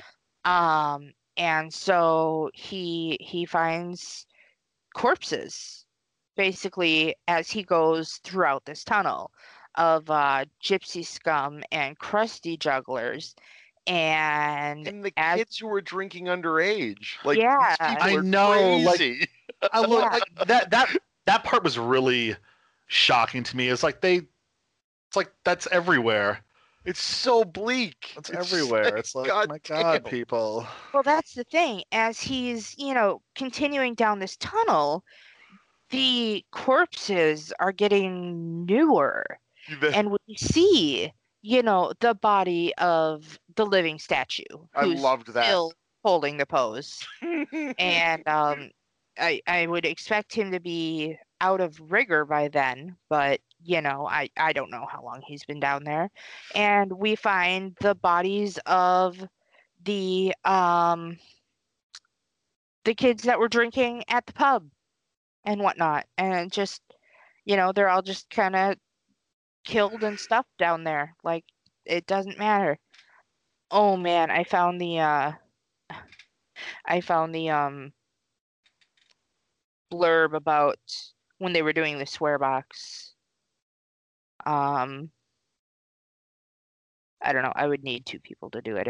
It's really funny though. Um, and eventually he finds his way out of the tunnel and really realizes how nuts this town is. These founders are, and it's insane, like that they would go to those lengths to have such a perfect town. And he gets out of the tunnel and he finds that he is surrounded by the Black Cloaks. And Danny comes up and stabs him. And we fade to black. Then a few minutes later, we hear some noises, and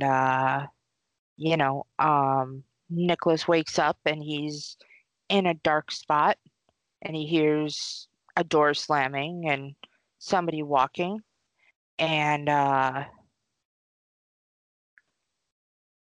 somebody opens a spot, and we see Danny, and Danny has basically saved Nicholas, and he drove him to the outskirts of town and just said, just go. Like, this isn't the place for you. Like, just go. And we find out that when he stabbed Nicholas, basically he stabbed him in the notebook, yay notebook, and used his catch-up trick. Love it. Mm-hmm. Yeah. Yeah. And so, it was great that he saved him. And, Nicholas is trying to, get it into his head that his dad is judge, jury, and executioner. And Danny won't believe it. And he says, my dad is not judge, jury, and executioner. Another one of my favorite lines in the movie. Yeah. And so he tells, Nicholas to just go. Just go. Just go back to London. Go be a big fish there. And so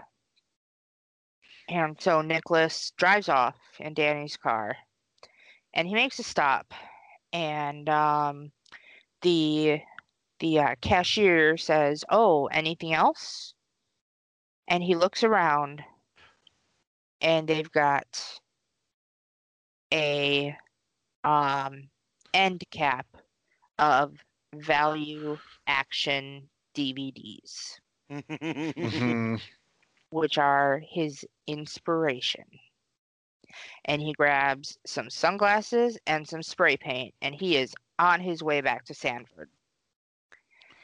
And so, he starts out first thing in the morning, we see I forget his name, but he's the farmer, and he's going out to, I want to say, check the mail, and he sees the car, and he goes, "Danny?" And he realizes it's not Danny, and goes for his walkie in the car, and Sergeant Angel floors it and Mhm. completely smashes his car so that he's just left holding the head of the walkie, basically. And hey, remember that Chekhov moment when we talked about farmers having guns and farmer Mm-hmm. Mhm. moms having guns? As soon as he gets the chance, this farmer yells for his mom, and she comes out with a shotgun and tries to take a shot at Nicholas Angel, which is a big no-no. And he straight up comes up and kicks her right in the face. Like, no disarming, no being gentle. Like, he's done with everybody's shit. Mhm. And so he gets them both down. He ties them both up. And the farmer goes, "What are you going to do? Walk in and arrest the whole village?" And the next shot we see is Sergeant Angel walking into the police station and suiting up like usual. But then he takes a detour and goes to the evidence room and arms himself to the teeth. And he goes back out, or he's walking back out, and the receptionist guy basically says, "Oh, hey, London called for you." And he said, "Well, tell him I'm out." And Yes. Mhm. yeah, and London has called a few times apparently for Mr. Angel, Sergeant Angel. Um, and as Nicholas is walking out, he goes, "I didn't know we had a Mountie division." And come to find out that Nicholas, because the car was totaled and could not be driven, borrowed a horse from the farm. So he rides into town on a white horse. He is the White Knight. Yep. Basically coming in, and he walks into the town square, and he is getting off the horse, and you can hear over the talkie somebody goes, "Oh, Sergeant Angel is back. Check out his horse." Along the same lines of check out his arse from the beginnings, where we checked off that. And it's just a big fucking showdown. It's amazing how much the townspeople are packing. It's Oh great. yeah. Yeah. Well, and it just shows he was right. When he was profiling people, like with Mr. Treacher, why did he wear that puffy jacket? Because he's hiding shotguns in it. And you know, it's funny because like everybody hated the hoodies, but Sergeant Angel didn't, pay them any mind. They didn't really do anything wrong but a little graffiti. And so he actually enlists the hoodies with spray paint to go through and spray paint the town's cameras Yep. so that the NWA, the curmudgeonly old man, can't, alert people, basically. Excuse me. And and he's basically going through and dueling with each of the citizens in their forms of chosen weaponry. Like it's pretty amazing. Um so like, he squares off with a number of them with guns. Like the one on the bike. just coming by and just has 2 handguns riding no-handed, trying to shoot him. And here is where, Danny comes into play, because he sees that this is really wrong. And he opens his door and doors the woman on the bike. Like, she flips out of her bike completely. It's pretty dang hilarious. And he's going through, and each person is, taking aim at him. And there was a couple who got matching shoulder shots, which I thought was very nice of Sergeant Angel. And oh yeah, the woman who owned the hotel got a planter to the head. And there was a gentleman who came at Sergeant Angel with a sword. So I think he fought him with a baton, was it? Something along those lines. And once he bests him, the preacher comes out and has one of the best little speeches. Reverend Philip Shooter is his name. So good. Walks out and says, "Stop! Stop this, please! Let us stop this mindless violence. Nicholas, my son, you may not be a man of God, but surely you are a man of peace."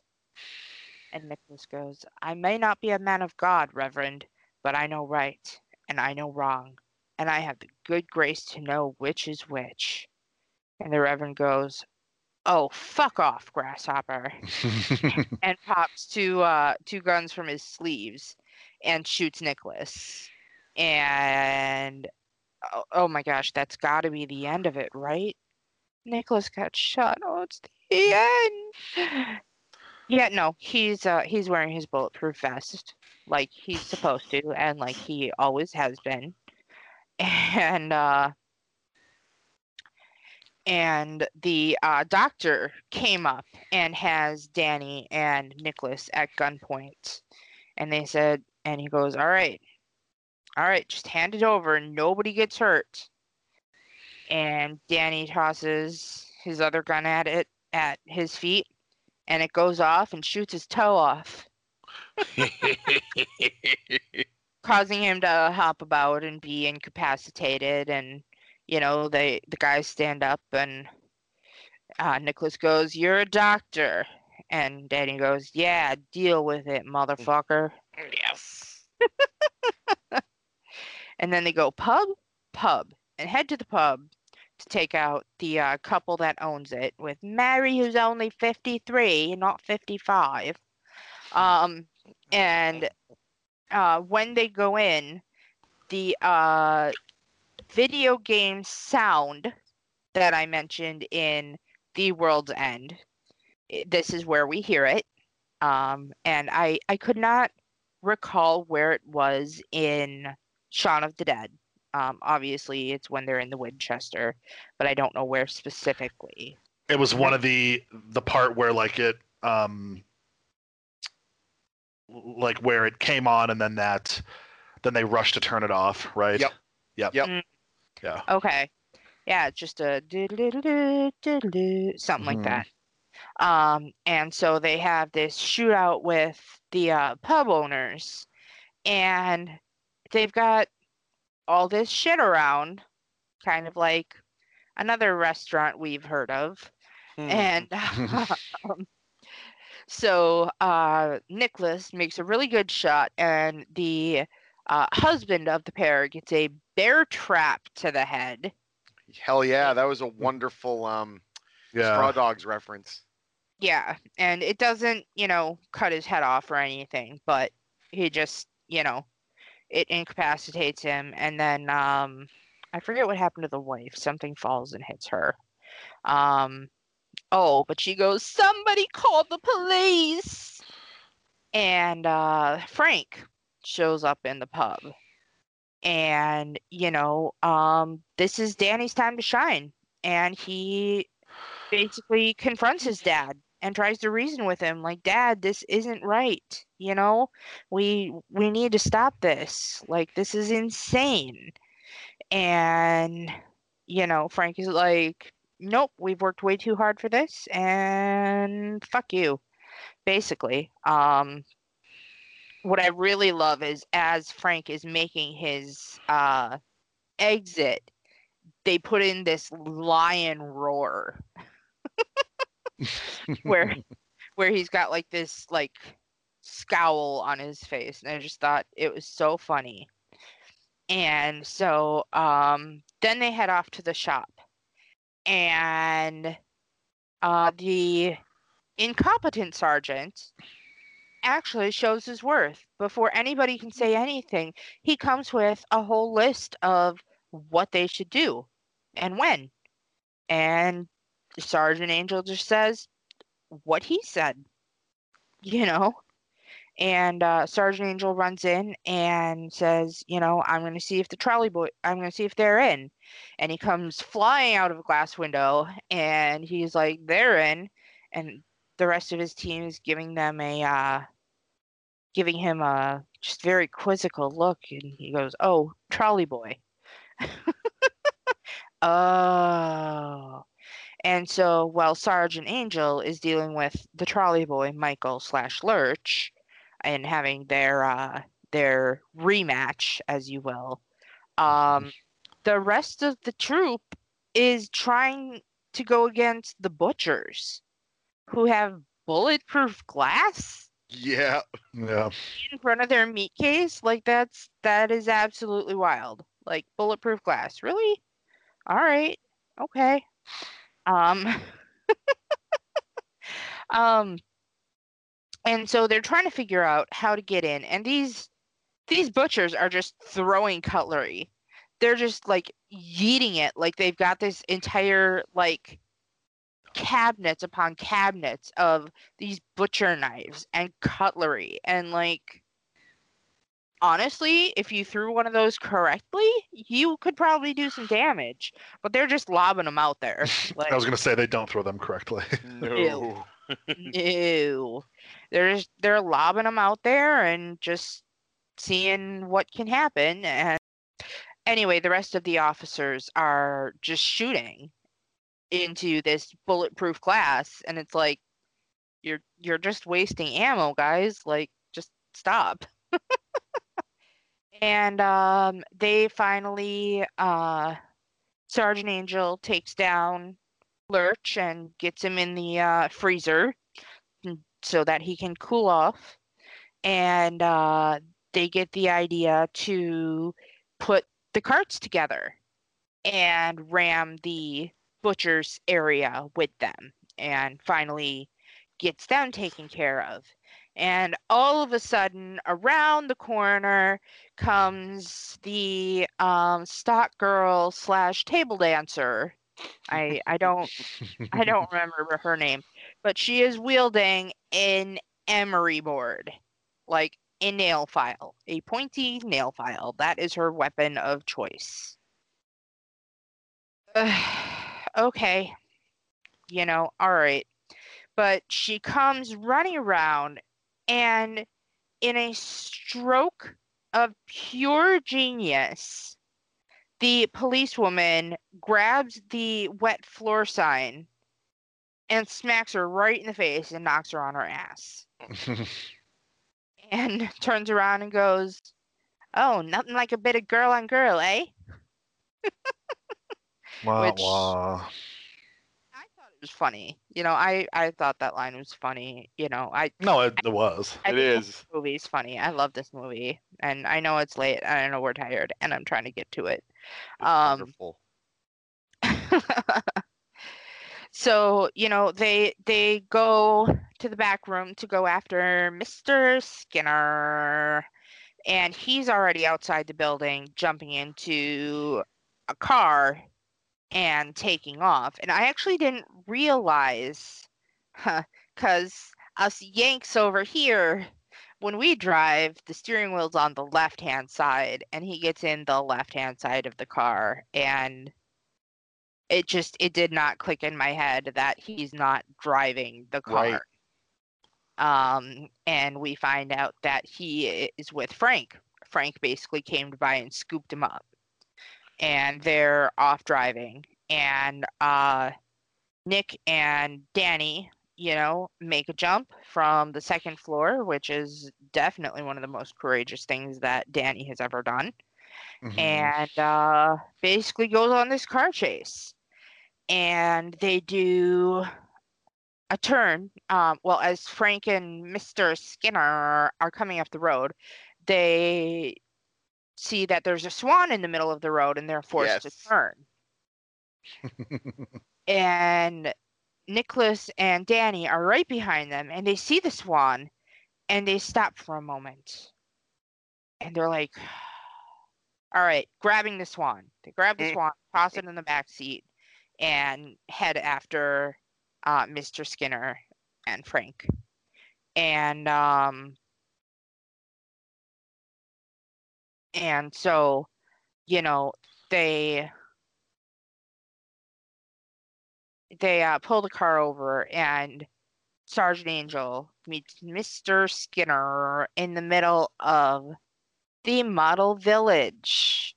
This is one of my favorite parts of the entire film. Yeah. This has to be so perfect that they have a model village, like down to the little trucks and everything. Like, if they couldn't get more ridiculous, it just did. And they talk about it a few times throughout the movie, but this is the first time we actually see it. And Mr. Skinner grabs a little boy that was Little walking, ginger boy. Oh God, yeah. walking around the model village, and says, if you take one more step, the ginger nut gets it. And this kid, being the smart kid he is, takes a big old bite into Mr. Skinner's hand. Yes. And he drops him, and he runs off. And so, they're able to, get into their fight. And Mr. Skinner says, get out of my town. And Sergeant Angel says, it's not your town anymore. And gets pushed back, and Mr. Skinner comes running along and accidentally steps on one of those perfect little grocery delivery trucks and flies through the air with the greatest of ease and impales his jaw on the point of one of the tall towers. But misses, luckily perhaps, or not, any major veins or It's jugulars. so funny. Ow. This really hurts. Put some Yeah. ice on it. Oh, that wasn't. So he was flying through the air, he was yelling, and he gets his lower jaw impaled on this piece. And we don't quite see that. We just think, he landed and he's dead. He's done. And all of a sudden we hear a oh, and as they said, this really hurts. I'm going to need some ice cream. I love how deranged this whole town is. It's so great. Yeah, it's just so nutso. Like, It kind of reminded me a bit of a Drop Dead Gorgeous, actually. Yeah. Yeah. with everything having to be perfect. Mm-hmm. Like, I've thought about, living in, a nice little small town like that, especially after seeing like The Holiday and stuff like that. But I don't want to live in this town. I love The Holiday. Mm-hmm. Isn't it so good? Yeah, no, I don't want to live in this town. But what about the greater good? The greater good. And so the actually, as Mr. Skinner gets impaled, Nicholas, always being the do-gooder, puts his hand in front of the boy's face so he doesn't actually see the whole thing. And, he turns to the kid and he goes, "Hey, you did a great job back there. What's your name?" And the little boy goes, "Aaron A. Aronson." It's great. So it's just kind of a little, funny nod back to, "Oh, you want us to go through the whole phone book?"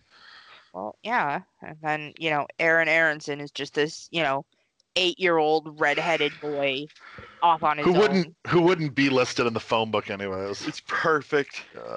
Well, yeah, but that's kind of the joke is I that, know. This Aaron Aronson, this child, but because his name is Aaron Aronson, he would be first.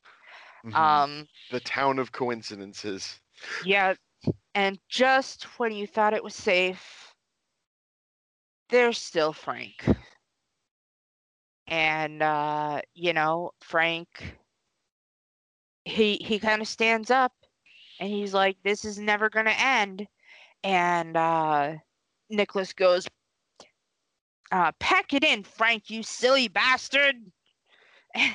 And Frank runs off and gets into the police cruiser and starts to drive off. And all of a sudden there's a from the back seat, and there's a swan who I assume bites him. Yeah. As they those mentioned earlier. yeah, those guys are mean. But Mhm. bites him, and he runs the car headfirst into a tree. And then we have a lovely helicopter flyover a la Bad Boys, Yep. because this is a action parody movie. So after everything kind of calms down, we see, the three bosses from London from before. They came all the way out to Stanford to tell Nicholas that their numbers have gone a bit squiffy and they need him back. And, Nicholas says, "I kind of like it out here." And what I really liked about that entire showdown action sequence, whole thing, nobody was killed. Yeah. No. Yeah, like Sergeant Angel wasn't out to kill anybody. He just wanted to right the wrongs, Mhm. And so it was really great. And so we get back to the station and everybody's sitting down, filling out paperwork. And this is probably the most paperwork any of those guys have done ever. Probably the most work period any of them have ever done. True. But it's probably the most action they've seen. But just Yeah. so much paperwork. And it was so fun to see the quick action mug shots of Oh, yeah. everybody and how like the guy still had the bear trap on his head, and the hotel woman had a big neck brace, and it was fun. It was fun to see all of Yeah. them. And so as they're sitting there, oh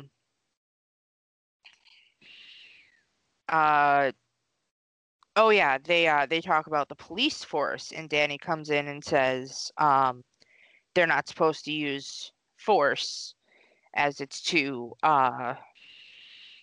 mean, too forceful. I don't remember the exact wording, but Nicholas actually makes the joke like, "Oh, she wouldn't mind a bit of force," and she's like, "Dirty monkey."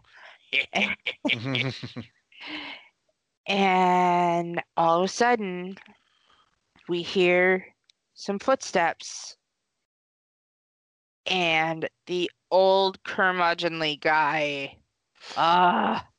Just when you thought it was safe to do your paperwork, the old curmudgeonly NWA guy comes out of his office with, what was it, a musket? Yeah, basically. Yeah. Like this old ass gun, like had to be from like the wall in his office or something. I don't know. Mhm. But at the end, it had like the turned out like bell at Oh the yeah. end. Like this gun is so old. I swear he had to pack it himself. But he's coming out and he's like, "You bloody busybody!" and goes to shoot Nicholas Angel because he is the root of all these problems, because everything would be perfect without him. And Danny risks himself and jumps in front of the bullet and takes it for Nicholas.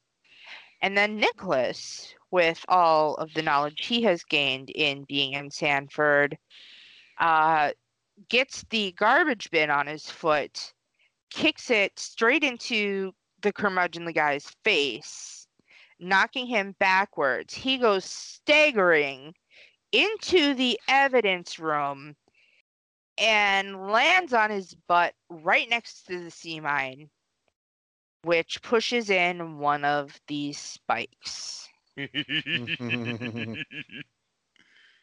And I think he said, "Oh shit," or "Oh fuck," or something like that. Either way, it's a swear word and we're all adults. And there's a huge explosion, paper everywhere.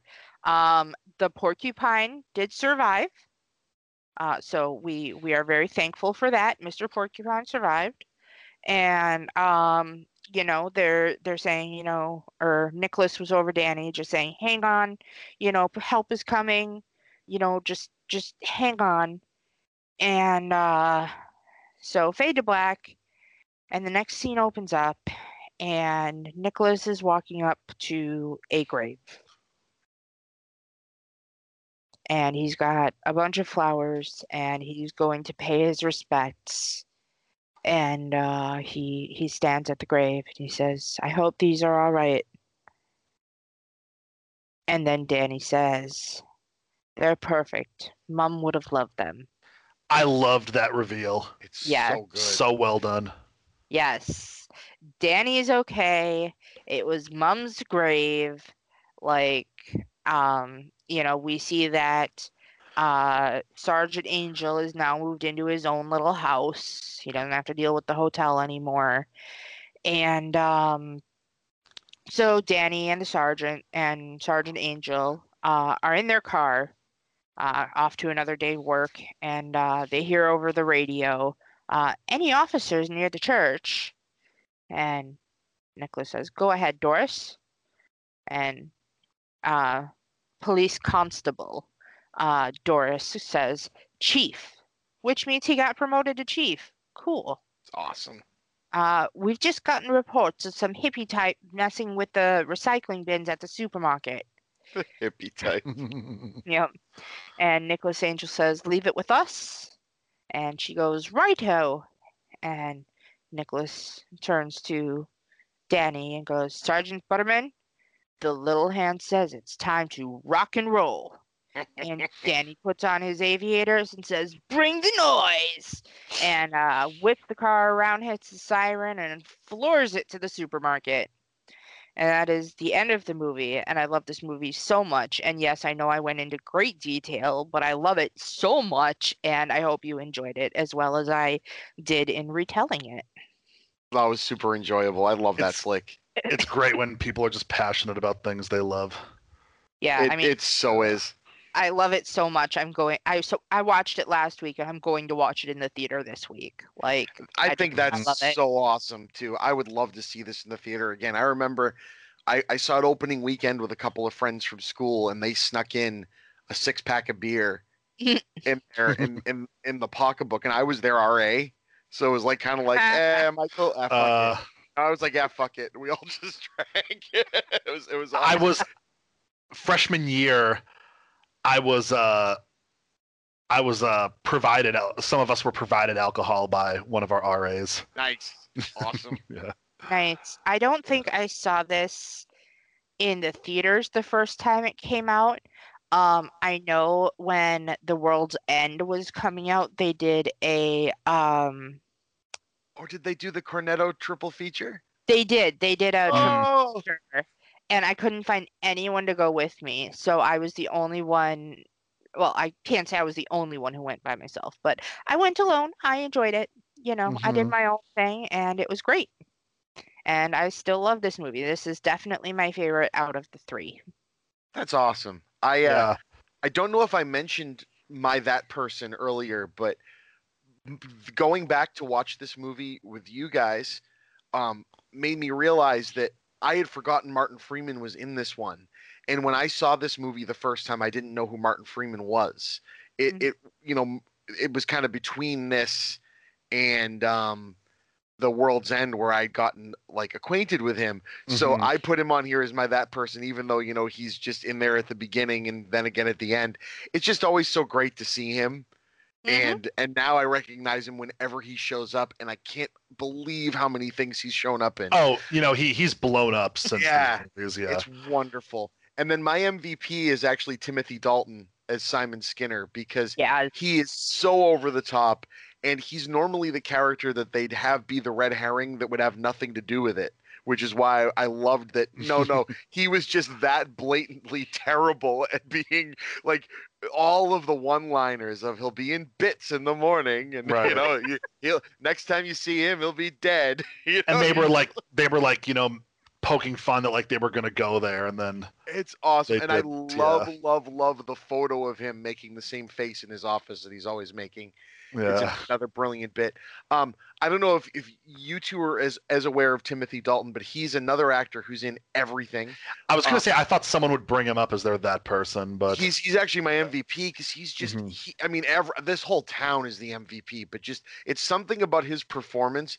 It should be over the top and it should be too whimsical for the movie, but it's not. Mhm.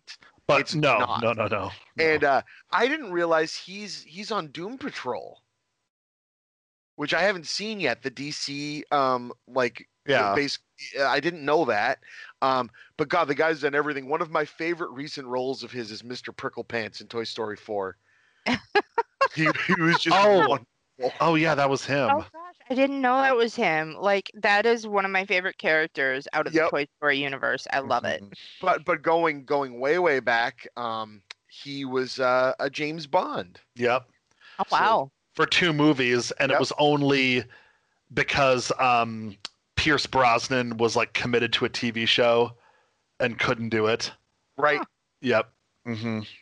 Couldn't do it Yep. at the time, I should say. He beat out Sam Neill for the part, evidently. Which would have been an interesting choice. Yeah. I've always said that if Sam Neill, even though they basically were intentionally doing the Indiana Jones looking thing with him in Jurassic Park, Oh yeah. um, it would have been cool if they ever needed someone else to take on the torch from that. I could see him being a really good Indiana Jones, Hmm. which is Yeah. interesting. And I believe did you both? And you definitely both mentioned you're that person. Did either of you give your MVPs? For me, mine would be Danny. Yeah, absolutely. Just that Yeah. he's someone who just has fun with life, but when things needed to be serious, he stepped his game up, but still never stopped being fun, and he's my kind of people, Danny. Okay. Yeah. He's such a real character in this. Yes. And again, like we said, talking about Shaun of the Dead, there's Nick Frost easily could just play the bumbling fat guy in every role that he's in, and they Yeah. play Mhm. with that because he's good at being that character, but Mhm. he's very three-dimensional in both of these movies. Well, and again, how we talked about it before, I really loved that they switched roles for Yeah. the World's End. Oh yeah. So, Yeah. um, I had not mentioned my MVP. I'm actually going to go with somebody who was in and out of the entire film and definitely played their role very well and wound up being the hero mostly. And I have to mention my MVP is Elvis the Swan. Yes. Woo! Right. Yep. Public Enemy And number one's on the feed today. I mean, honestly, Frank would have gotten away if it weren't for Uh-huh. Elvis. Right. And actually, it looks like Elvis did this movie, Hot Fuzz, and he was born, or he did a movie called Born Equal a year before. Oh, wow. He's getting around. Yeah. So I think, my MVP is Elvis the Swan. That's That's fantastic. great. And, since we are talking about an Edgar Wright movie, we almost don't have to mention this, but how did this fare with the critics, Stefan? Yeah, so very close with Shaun of the Dead. It has a 91% critical score and 89% audience score. So again, they're very close, not just to Shaun of the Dead, but the critical and audience scores overall for everything are just very close. Yeah, people love Edgar Wright. And Yeah. Yeah. I mean, the guy's just a crowd pleaser. He makes, I mean, this movie, neither of these movies should have had big audiences if a regular studio tried to shell them out there. But the way they advertised both of these and the way Mhm. the word of mouth went, people just ate them up. You know? Yeah. I mean, I only saw this movie because I loved Shaun of the Dead Right. so much, and I'm like, oh yeah, I'll watch this. It looks like Shaun of the Dead, but with buddy cop movies. Cool. And I loved the way they advertised this from three guys who saw every action movie ever made and also made Shaun of the Dead. Sold. So it's funny that you say so many people love Edgar Wright. With our Twitter poll, Yes. I think this is the most votes we have gotten on a Yeah. Twitter poll. And It it is- exploded and people got like combative about it too. It was great. Mhm. Yeah.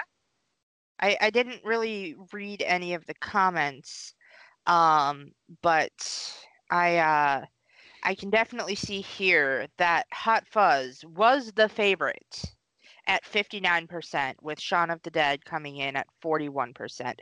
But we had a total of 39 votes. Woo, thank you, Woo. everybody. Yes, thank you so much. We love to see all of these votes. We love to hear and, see, what movies you guys prefer. And as I've said, Hot Fuzz is my preference. I love this movie. It is one of my favorite movies of all time, and you guys just solidified it for me. This is really fantastic. Awesome. Great. So we know where Jess stands on these two movies. Stefan, what about you? Yeah, I mean, was a hard decision. Like I said, I hadn't seen Hot Fuzz in years, didn't remember much about it, but I remember really liking it, and that did not change when I saw it. I will say I thought the end maybe ran slightly too long, but just by a few minutes, but whatever. It was perfect. I will say I prefer Shaun of the Dead, probably, but I'm biased, I know, because I love zombie movies, so I was always going to. Wait, how are we friends if you love zombie movies and I'm not into zombies? Like, how does this work? There's lots of other genres. That's interesting. I still, as of talking right now, am flip-flopping. And it's because both of these movies are so damn great. With Hot Fuzz, it's amazing to see a director who out of the gate was just making such perfect genre films. Like Shaun of the Dead is expertly crafted, right? But it's a low budget indie movie, and then he jumps to this, and it's just like, wow, you have honed your craft like in two films, right? And it's just wonderful. But yeah, I've just got this soft spot for zombie movies, so like maybe by a 0.001%, I teeter Shaun of the Dead. Like if you put them in front of me, what one am I going to turn on? Oh, Maybe 5, 6 times out of 10, it's Shaun of the Dead. I don't know, but it's so damn hard to pick because they're both perfect films. I love them. Yeah, I mean, Hot Fuzz is a phenomenal film. I wanted to point out that the trivia section on IMDb for Hot Fuzz has 160 entries. Wow. I saw that. I'm like, yeah, I'm not going to comb through all of those. The other thing I will say, just as a film and on an ambition level, right? Like Shaun of the Dead is a celebration of George Romero zombie movies. Like that's Hmm. what that movie is. Hot Fuzz, it's kind of like when people talk about, the difference between Get Out and Us, and how with Get Out it was a very focused movie, and then Jordan Peele with Us went for much broader, much like farther reaching thing, and I love that for it. Hot Fuzz is taking on the entire genre of action films. Yeah. And to do that and then go not only that, but through the visor, through the eyes of British guys, which they're technically foreigners, quote unquote, looking in on American buddy cop movies. They're not talking about things that are wholeheartedly British, but this is taking place in the British countryside. So it's a very interesting amalgam of things. And I just love that about every movie Wright has made, is he's always trying to challenge himself. There's no, the World's End is a much higher concept, Hmm. thing than these two were. It doesn't Yeah. work as well. I mean, we could argue that's not what this episode is about, but he's just always doing something different. And I was it you, Stefan, that shared his next one is like a horror flick? What's Edgar Uh, Wright's next movie? I might have. Was it? Yeah, I don't remember. Yeah, you shared it with us. I didn't get a chance to look. Yeah. What is it called? It's Last Night in Soho. Oh Yeah. yeah, yeah, with Anya Taylor Joy. Yeah. Upcoming psychological horror film. Hmm. Like Okay. what? I'm excited to see those action cuts again. Right, exactly. Hmm. Yeah. Exactly. Well, And you can see a lot of uh with Hot Fuzz, you can see how a lot of it is very much a prelude to The World's End. Like I noticed a lot of similarities. absolutely. Yeah, Well, yeah. absolutely. Well, that's awesome. So yeah, I think the social media poll definitely teeters it in the direction of Hot Fuzz, but Hmm. it's Hmm. such a down the line on both of these, and I think this was a great choice. Um, Yeah. so with that, Jess, tell folks where they can find us and support us. Oh goodness, I'm actually going to go down the whole line. You can get a hold of us if you just want to drop a line and say hi at fightingfilmspod@gmail.com. You can find us on Twitter at Fighting Films Podcast or with the little at symbol Films Fighting, where we do post our weekly poll every Monday, whether it be 2 o'clock in the morning or 2 o'clock in the afternoon. We have Facebook. We have a Facebook page with Fighting Films Podcast that you can message. We do have an Instagram. Our name on there is Fighting Films Pod, I believe, where since I'm the social media guru, I do all of the stuff here. So if you wanted to talk to me, that's the best way to do it. Otherwise, if you want to get a message to the guys, I can do that just as well. And we are on Patreon. So if you enjoy our show, you know, maybe want a little bit more, maybe found some extra change in your couch, we do have a $1 per month tier, and that is the featherweight. And you do get early access. No, you just get new content. We do release shows with extra content where we're either talking about our day and how tired we are, or we're talking about what's going on out in the world, like the Dante Wright situation that happened in Minneapolis not long ago.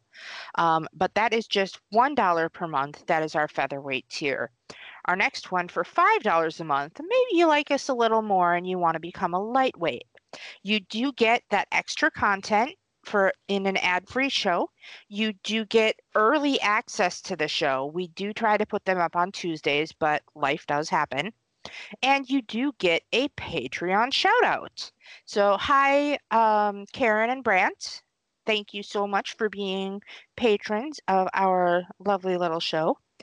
And then for $10 a month, if you really love us and want to support us, you will get that patron only behind the scenes content with an ad-free show. You do get the early access. You do get a patron shout out. Thank you so much. And you do get one episode theme choice. So you pick the theme, we pick the movies, and we talk about it. And you get our undying love, always and forever, darlings. We love you. Love it. We Love love it. you. Awesome. Well, thank you everyone for listening. We obviously loved both of these movies the same way we love our patrons because we definitely had a lot to say. Yeah, well, this has been Stefan. And this is Jess. And this has been Chris. Until next time, let's keep those films fighting. Bye, everybody. Bye. Bye.